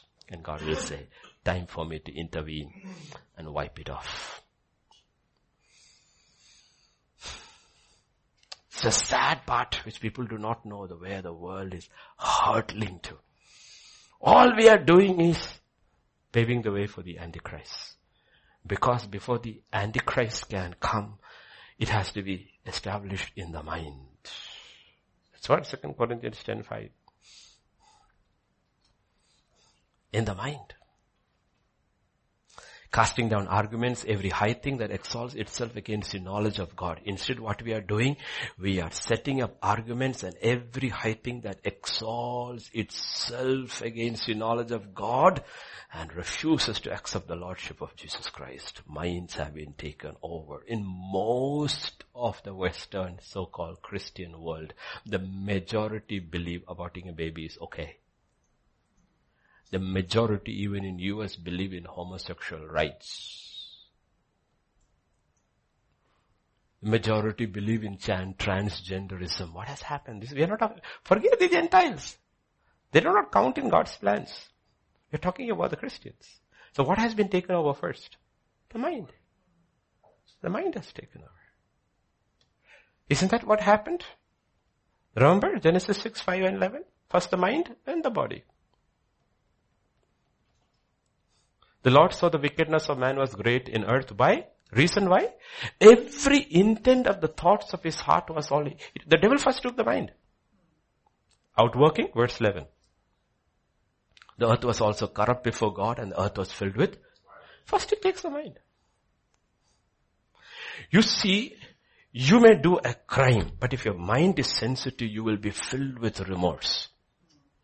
Then you will try to make amends. But what happened? You have been conditioned in such a way there is no remorse or regret. You actually say, I had to do it. It was right. Are you getting the difference? Two people are sinning. Two people are doing the same sin. But the thought process may be completely different. One says, oh Lord, what a wretch I am. I fell again. The other one says, I deserved it. He was the reason I did it. That is Saul, one is David.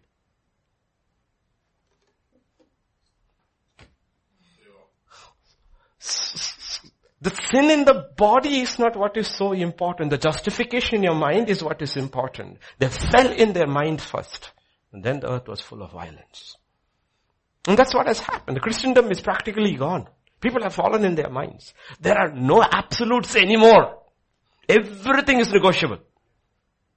Anything is, you tell me one right, it can be negotiated. Anything that is absolute with God in the Bible, tell me, they will say it can be negotiated. Absolutes of God can be negotiated. Like I said, if I am an FBI agent, I can lie to you. But if you lie to me, then you are under prison. You will be indicted. Why? Because you lied to the, but I am an FBI guy. Am I not supposed to tell the truth? So truth also can be negotiated if you are in power in a Christian nation. You are obliged to tell the truth to me, but I can lie to you. What kind of a nonsense is that in a Christian nation? You tell me anything that is absolute in the kingdom of God, everything has been negotiated and made it to cater to man. Sexuality, marriage, gender, work. Nobody wants to work now. 4-day week. France is talking 4-day week. Finally it will be 1 day work and 6-day rest. Anything can be negotiated to the carnal man. Politicians are waiting. There are no more absolutes left.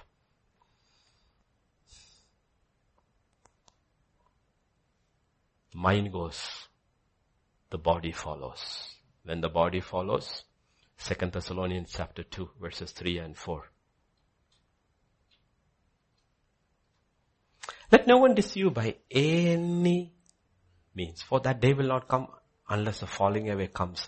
And the man of sin is revealed, the son of perdition, who opposes and exalts himself above all that is called or that is worshipped. So he sits as God in the temple of God, showing himself that he is God. Now you put that two together. Remember 2 Corinthians 10:5. The mind is gone. The man is gone. The man is God. Did you see? The man is God. Now the whole man is a man of sin. Who is he? He has become a man of sin. The man has become the man of sin because his mind has become the mind of sin. Because you justified everything here. Every argument, every thought that was contrary to Christ Jesus has been exalted and strongholds. Now your mind is a fortress against God. The man, the whole man has become the man of sin. What we are seeing today is the end of radical individualism. But what we don't see is, it's the deception of the enemy. He will feed you a lie with another packaged nicely. But actually what he does is, he's actually taking all your God-given rights away.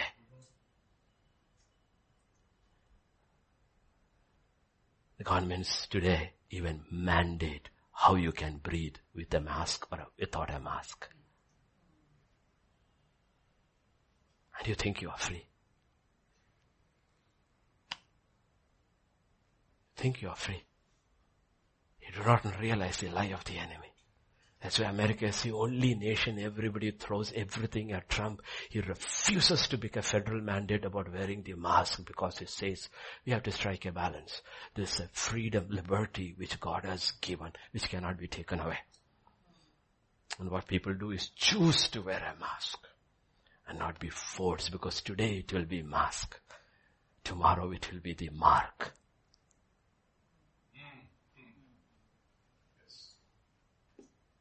Like I said, the pandemic is the trial run of the new world order. Just a trial run. The big one is coming. It will come in a few years. They did a trial run. It's working. They did it in a few countries first. Authoritarian countries. Then they did it on the world and found you can lock the whole world in with fear and punishment.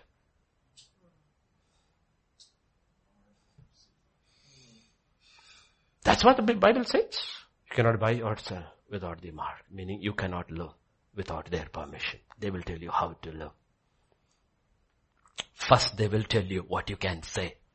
If you say anything that doesn't agree with, they will cancel you. It's called cancel culture.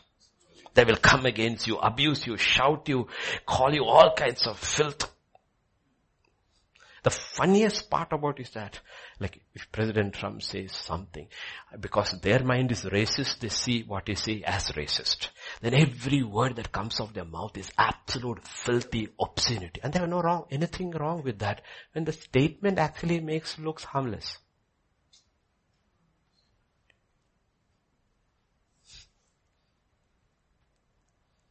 You know? That's how they are blinded.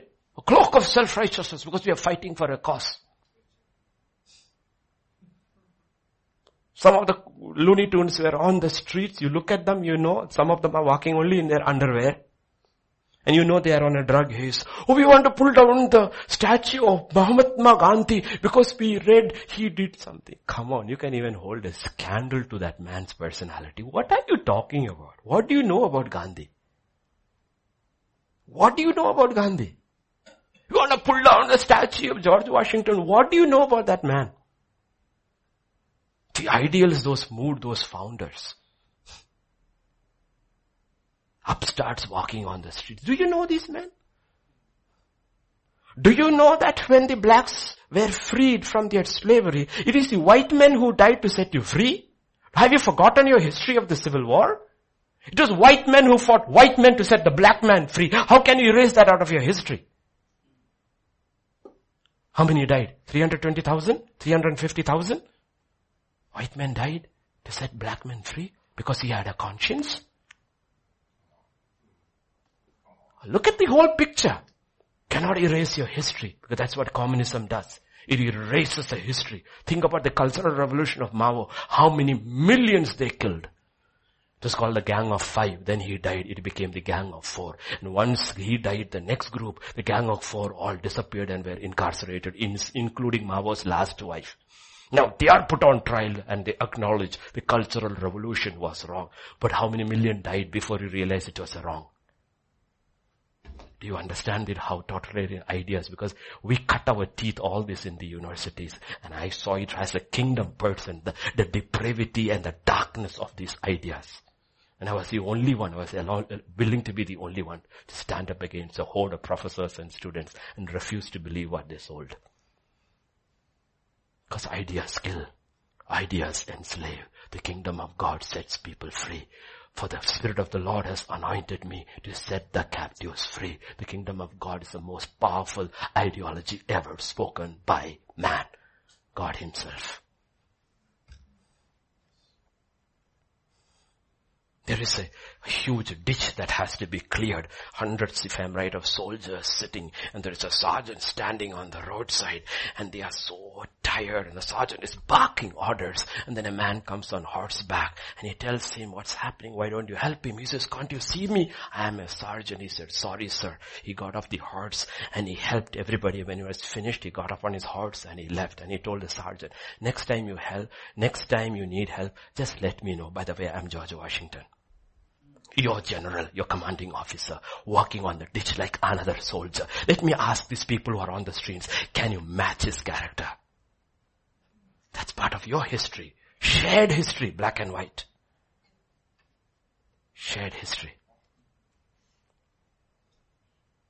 Yet not, sometimes I believe some of the black leaders are more racist than the whites. Because the eyes are blinded with hatred. I'm a brown man. My country was enslaved by 300 years by the British, or 200 years, and maybe 1500 years by the Muslims. But I don't hate Muslims, I don't hate the white man. Then I would be no better than him, because that's what hatred makes you. Devil is filled with hatred, and God is filled with love. Ideas have power to destroy. And pastors need to stand up and talk. And not preach socialism, and Marxism, and feminism, and humanism, and reproductive rights, and gay rights. These are no rights. A man has no rights other than given by God. Because one day every man will stand before God and give an account. Then you will realize in a kingdom, the only right you have is what God has, the king has given.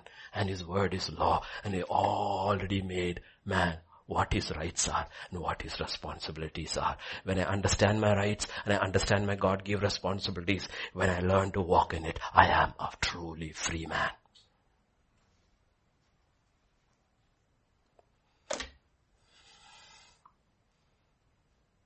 That's what he does. He will take a cause and wrap it up and give it to the people in the kingdom, and before you know, they are running after it and forgotten the king and the kingdom. His righteousness, his holiness, everything. And that's how strongholds are established in the minds.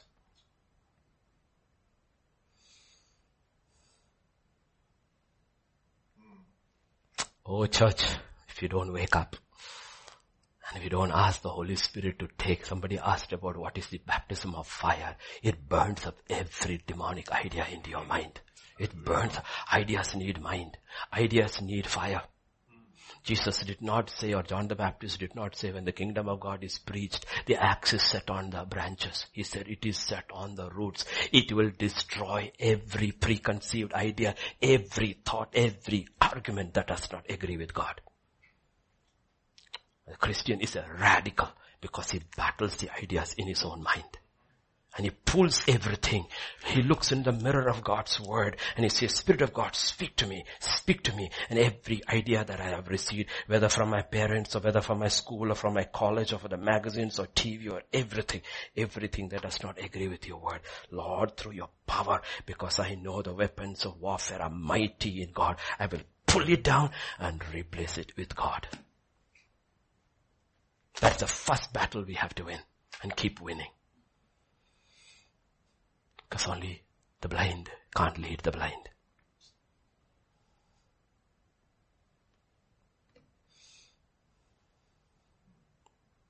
And I told you last week, the other most powerful stronghold in the mind of the modern man, you know what it is?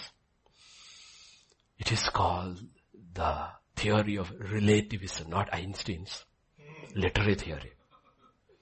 Meaning there is no absolute right or no absolute wrong. The minute you accept it, God is gone out of the picture because God is a God of absolutes. That's why Pastor Vijay likes math, because math is not like English, it is absolute.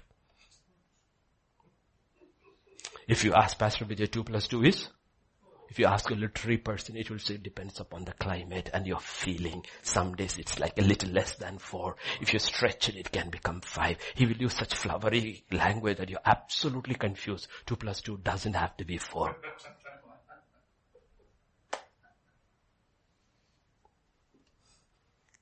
That God is absolute. Absolute. There is absolute rights and absolute wrongs in God's kingdom. But modern morality is not determined by God's truth. First, it is determined by Gallup poll. What does the majority say? Majority says they are okay with homosexuality. Let's change the law. It's determined by first Gallup poll, second by the government, and third by the courts, or whichever way order you can put it depending upon system. Okay. 5 people in the Supreme Court can change even when the 60 or 70% of the people of US were against same-sex marriage. They said, let there be same-sex unions without same-sex marriages. Because marriage is sanctified as between a man and a woman by God. The 5 people in the court went ahead and said it is okay. So it became the law. So today's absolutes are not determined by God. It's determined either by the court or the government. Because the Congress will pass it, becomes the law, or the parliament here will pass it, becomes the law, or by Gallup poll.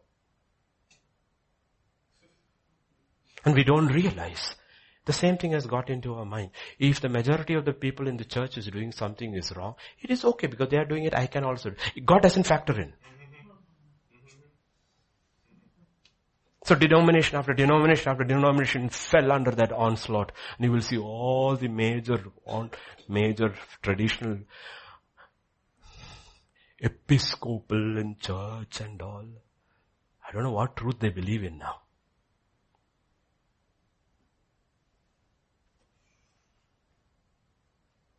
And you need to realize, the eyes of the people are so blinded that the reaction you're getting it. Poor President Trump. He will try, he's not like a hardcore believing believer, but he loves Christians, he loves Jews, he understands there is something divine about his destiny. So he will take a Bible, go to that church, which got burned out, not one of the Sunday school was burned down. He stood over that. It's a powerful symbol. Immediately all the voices from the church. If you go back and study their biodata, they are all gay. Because Episcopal Church is a church, is ordained.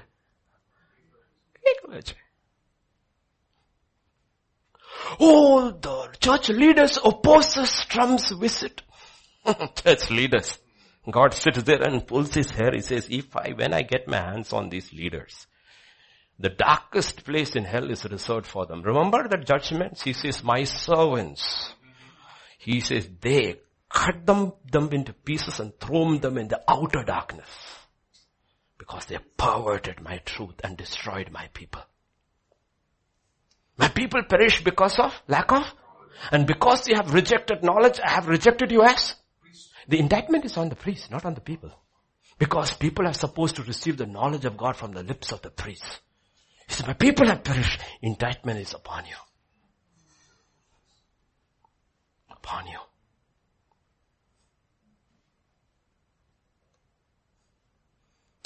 Sometimes people warn me online, Pastor, be careful what you say. They will take you off YouTube. I don't care if I'm taken off YouTube. I don't know if you'll be taken off him. Ultimately, every man has to stand alone before God and say, Lord, I did not deny your word. I did not deny your word because I wanted to be popular and be found in YouTube. No, we don't want to be in YouTube. We want to be with him. And because we stood with him and stood up for what he says is absolute, we are taken off all this media. It's fine with our soul. We are not like Pilate. We look at the masses and wash. We'll have to stand before Christ.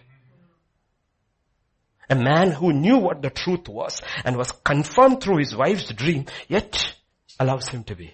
Because the will of the people and political power. Pastors are not after the will of the people or the political power. They are people who have prayed every night in their closet, thy kingdom come, thy will be done on earth as it is in heaven. And in your kingdom there are absolutes. Because finally you go to this relativism and you become a relativist. What will happen is, when there are no absolutes, ultimately there is no sin. If you have no sin, then you don't need a savior. Yes, you don't need a savior. You don't need a savior if there is no sin. My wife was nodding off. I'm acknowledging in public. Your eyes are closed, my honey. Oh, you are meditating. Okay. My wife meditates. Okay. Okay. You know what happens? When there is no sin, that's what relativism does. Ultimately, there is no. You have issues in your life. You have made a few mistakes, Sammy, but there is no sin. So mistakes, we have counseling. You don't need repentance, by the way, okay? Only sinners need repentance. There is no sin. There are no sinners. Therefore there is no Savior. And who is Jesus Christ? He was a very good teacher.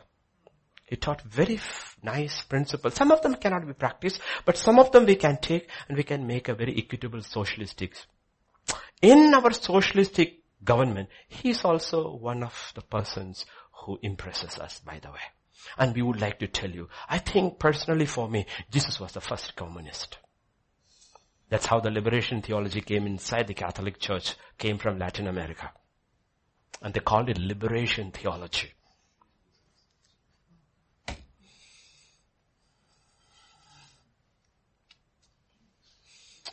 telling you, most churches, denominational big churches in the Western world, Christ is no longer Lord. And the Word of God is no longer absolute. That's why Jesus said the kingdom of God is not of this world.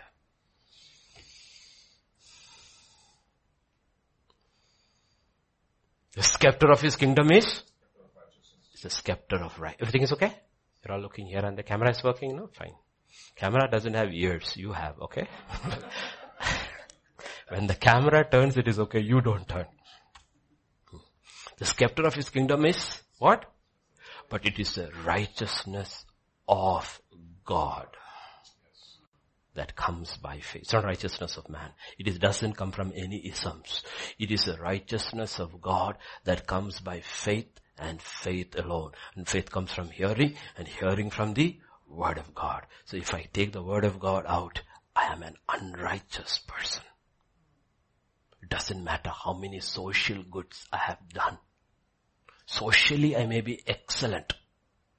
I may get even a ribbon from the government, but I'm an unrighteous man because there is only one righteousness that is eternal. It is the righteousness of God and it comes by faith. And the scepter of that kingdom is righteousness. So the first thing God does when a man believes is to repent and is positionally repenting of what he remembers. But as he goes along in the kingdom, he will realize, I have to repent of so many ideas. They had become part of me, but I am a new creation in Christ Jesus. This cannot be part of me. That is communism. That is socialism. That is humanism. This is feminism. Oh Lord, I repent of these ideas. And they're given to me by people who I respect. Maybe by your father, maybe by your mother, maybe very godly looking teachers, maybe by professors who have so many degrees. But the ideas are contrary to the kingdom of God. Deuteronomy 32 verses 1 to 4.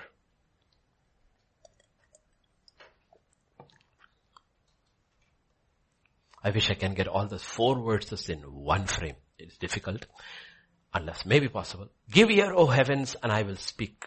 Hear, O earth, the words of my mouth. Let my teaching drop as the rain, my speech distill as the dew. As raindrops on the tender herb, as showers on the grass, for I proclaim the name of the Lord. Ascribe greatness to our God. He is the rock. His work is perfect, for all his ways are justice. A God of truth without injustice. Righteous and upright is he. This is Moses' swan song. Okay, look at it. O earth, I will speak. Here, I will speak my words, my teaching, my speech. What about God? I will proclaim His name, His work, and His ways. But that's not the message on. There's one thing in that which we need to be very clear. In verse 4, He's a rock. His work is perfect. Do you know why His work is perfect? Because all His ways are justice. All His ways are just. All His ways are righteous. You know, when my work or Christ's work in will be perfect, the day when all my ways are justice. Some of my ways are justice. Some of our ways are justice. All our ways are still not righteous.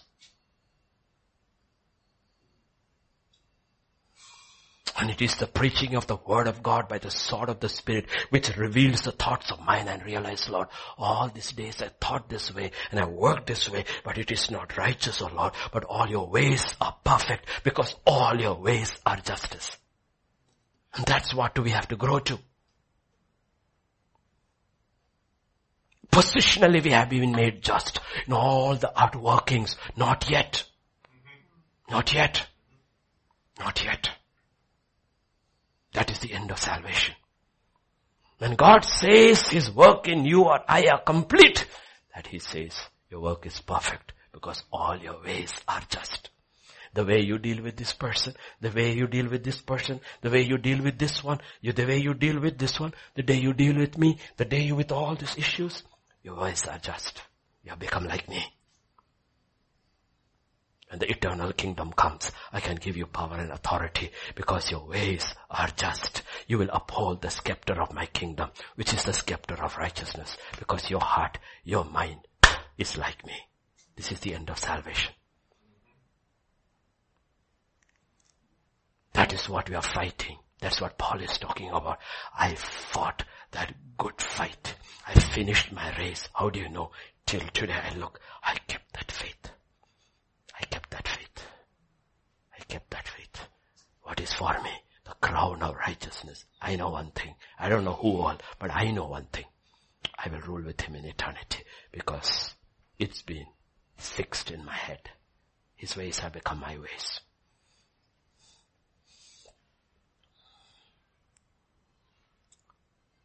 When we live by faith and ultimately live only by faith, it means faith has become the way you think and the way you work. Like sight is the way we think and the way we work. We call it sight in the world.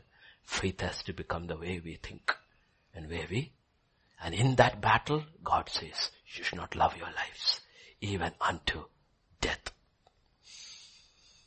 In that faith, there is divine power. Behold, I have given you power over all the power of the enemy. You shall trample upon snakes and scorpions. What shall you do? Trample them. By the way, snakes and scorpions are an earthly illustration. The snakes and scorpions are not crawling on earth. They are in my mind. That's where I have to trample them. Every idea that takes power in your life is either empowered by God or the devil. And if it is by the devil, when God exposes, take it down and trample it. Cast it down. Cast it down. Because the problem with this illustration is, scripture says, we explain spiritual things with spiritual illustrations. Snakes and scorpions are not the problem. The snakes and scorpions in my mind is the problem. And they are putting their poison in.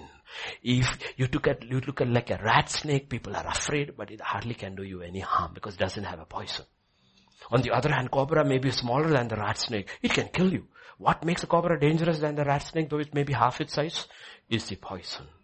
So what makes a danger, the snake and the scorpion? It's the poison. And certain ideas are demonic. They have power. They destroy individuals. They destroy families. They destroy nations. God says, trample them. Trample them. Trample them. And we have to crush them and cast them out and replace them with the Word of God. And one of the primary reasons, Christians, well-meaning, not the poor ones in the village. I've gone to the village, to villages, to the remotest of villages, and cities. The learned ones. And it's the learned ones who struggle with hearing of the word of God, not the villagers. The villagers may nod off and then we call them, we laugh of it. And still listen. 3 hours, 4 hours, 6 hours, 7 hours, 8 hours, 9 hours, they have no issues. Because they love Christ. The learned ones struggle because of ideas. Ideas have become part of self.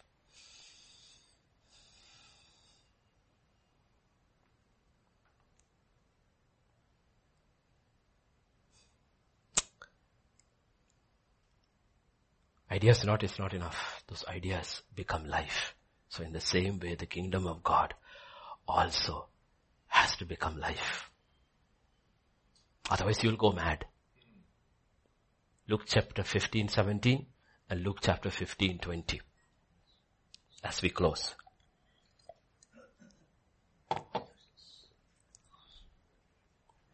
When he came to himself, that's his idea.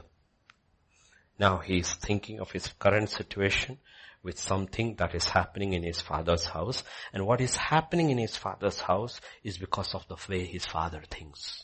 Father is a very kind, generous man. That's why even the hired servants eat well. I have issues with all these people when, I'm not talking to the non-believer. I have issues with the people in the pastors and all who take up courses. Okay, you talk about one, maybe 4 people by violence, 4 or 5 people, or 6 people, or 7 people might be killed by police, white violence on black people in a year. But 20,000 people die in Democrat-run cities through violence which they allow unabated. Nobody talks to you the figure of black killing, black on black killing. While some of the slave owners were the most kind, generous, loving people who treated practically their slaves like their own family. So, if you look at a black man who with all his tattoos and rippling muscles going around with a machete to kill people, I would prefer the slave owner to him. I would feel safer with him than with this guy. So the problem is not color of your skin or race. The problem is the problem of heart. And when you bring race into it, you're not dealing with a major issue. The major issue is sin. That's how the devil does. So what happens? Nobody can preach sin.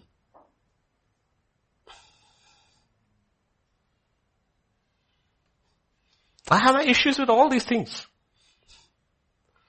Because you cannot take and whitewash an entire race, black, white, brown or anything. We were all sinners. It is not race that caused you to do this. It is sin that caused you to do this.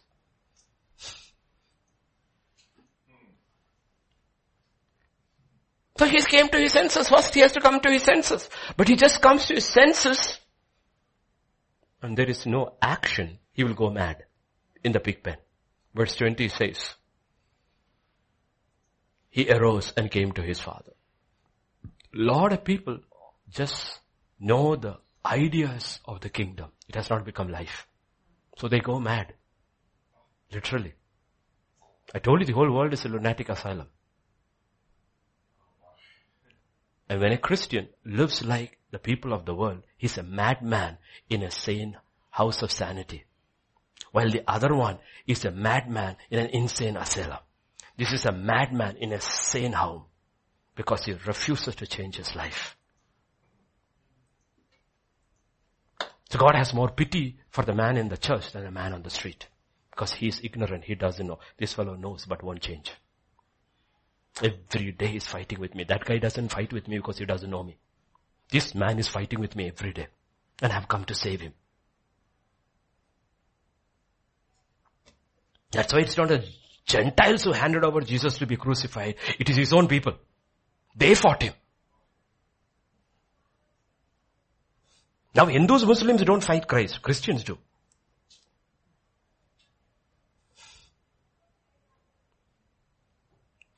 No Muslim, no Hindu can mess up the Bible because they don't know it.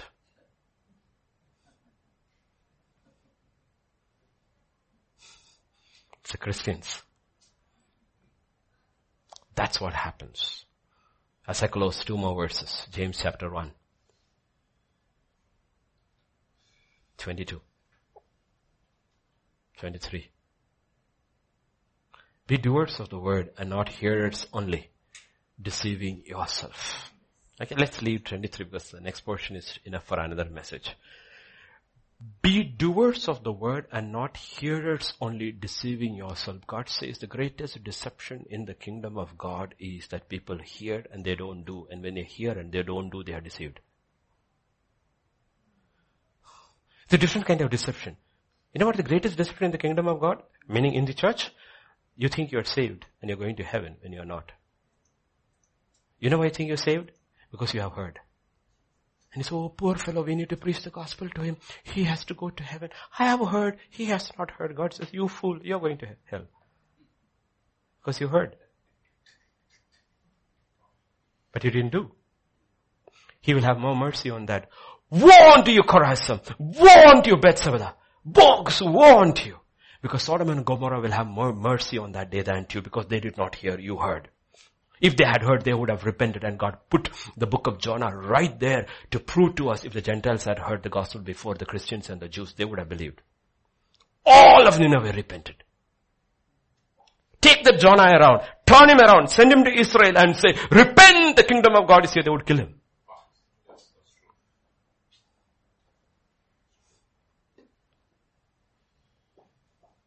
Go to the villages and preach to them for 2 hours. They will cry. They will weep. They will say, Pastor Baba, what should I do? Go to the cities and preach more than 25 minutes. They will say, who is this man coming to steal my time?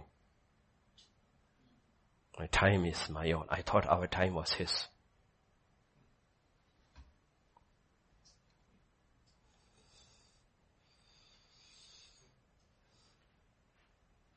What God says there? Anyone is a hearer of the word and not a doer. You're just fooling yourself. You didn't really see yourself. You didn't really see yourself. You just saw your face in the mirror. It's all dirty. You just walked away. It was like my childhood days. You know, water in the country is very, very cold. The bedrooms, sitting room, the kitchen and the bathroom is onto that side. So when you are told, go have a bath shower before you go to school, you have to cross the kitchen. When you are going back, you are a boy, you know, who likes cold water? And the mountain water is like ice. No geese or nothing. So what do? You wet your hair and wet your feet and on the way you are caught. Come here. Mothers are like that, not touch us. Body is very dry. Go. No, it's very cold. She'll say, I'll call your father. No, acha. When you call that name, you jump into the water.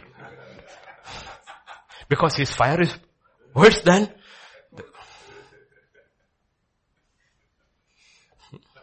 But a lot of people, no, I like that. Oh, I had a shower. God says, you looked in the mirror. Did you clean yourself? Did you clean yourself? Oh, the gospel must be preached in the villages. Wait, what about you? Because you're in the city, you got a degree, you don't need the gospel?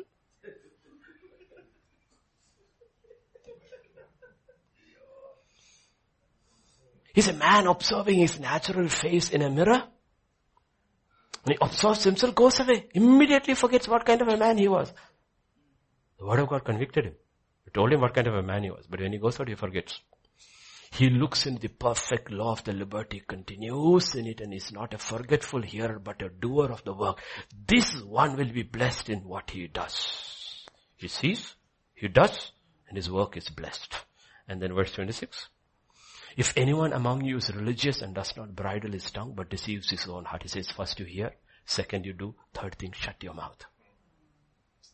3 things told to the believer, shut your mouth. Much sin comes out of the mouth. Shut your mouth. Don't go out and talk like the world. When you are in the world, don't talk like them. Be very careful about communication. Stay in your own company. Believers. Talk among your own people. With them be silent. Be very careful what you say. Because your testimony is either made or lost to your tongue.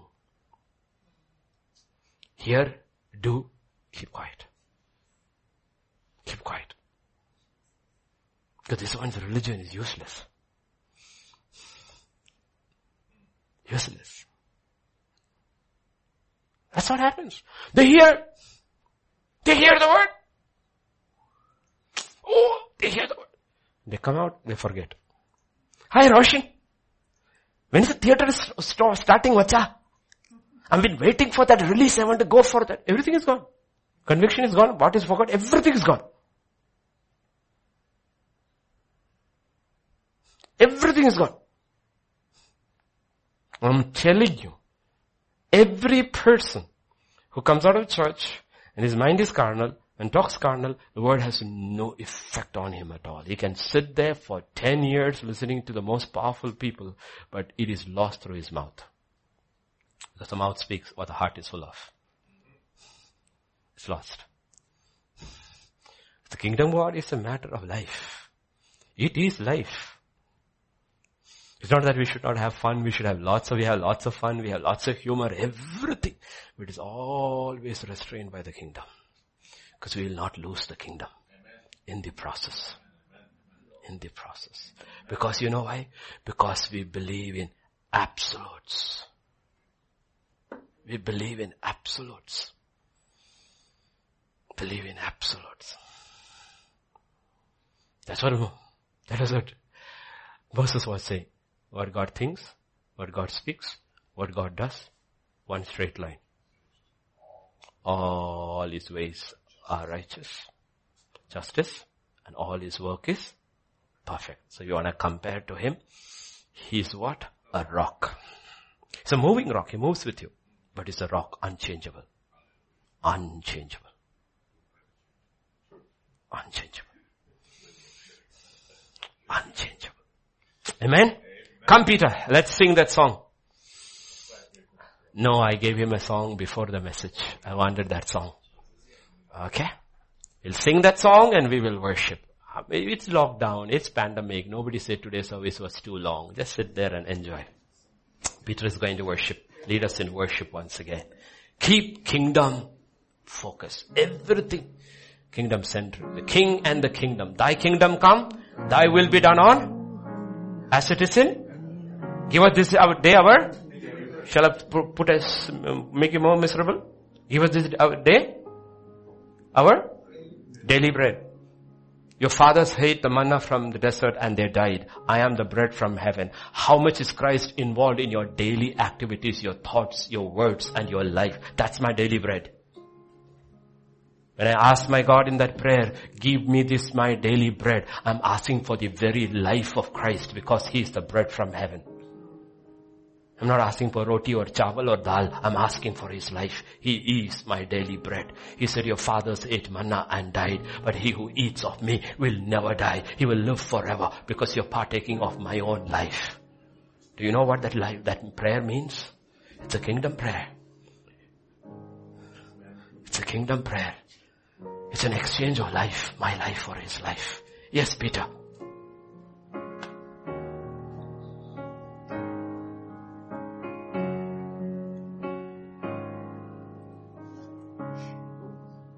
Jesus, Jesus, Jesus, there's just something about that name.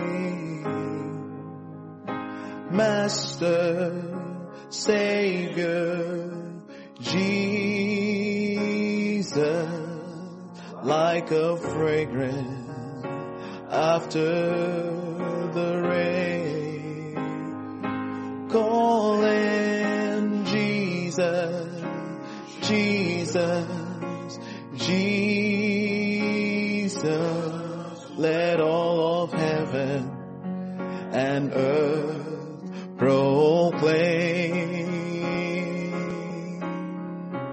Kings and kingdoms shall all pass away. King and kingdoms, kings and kingdoms shall all pass. King and kingdoms, kings and kingdoms shall all pass away. But there's something about that name. Hallelujah. Come here. Oh, every king and every kingdom will pass away. Oh, but the kingdom of God will be forever and ever. And ultimately there will be one name and name alone. He will be all and in all. And the earth shall be full of the knowledge of God. Oh, Jesus, Jesus, Jesus. It's to you we surrender. It is to you that we bend our knee. It's your name that we confess. We know only one King. We know only one Lord. We know only one Savior. And His name is Jesus. Every idea, every argument, we demolish and will be demolished by the word of our King. It will be law for us now and forevermore. Pray, baby. Hallelujah, hallelujah, Jesus, hallelujah. Oh, we give thanks, yes, Lord. Kings and kingdoms pass away. One thing, oh Lord, we thank you, my God. We thank you, Father. Oh, Jesus, we thank you. We thank you, Jesus. We exalt your word this afternoon above every situation, every pandemic, every ICU patient. We got a message just now, my God. 2 people are in the ICU, my God. One from Jamshedpur. Her mother's in the ICU, my God. Pragya, we pray, Lord, that you touch her mother right now in the name of Jesus. Lord, right now, my God. We believe right now, my God, that you're power touching. in that name. Yes, there's healing in that name. Yes, Lord. There's healing in your work. Yes. By your stripes, we are healed. Yes, Lord.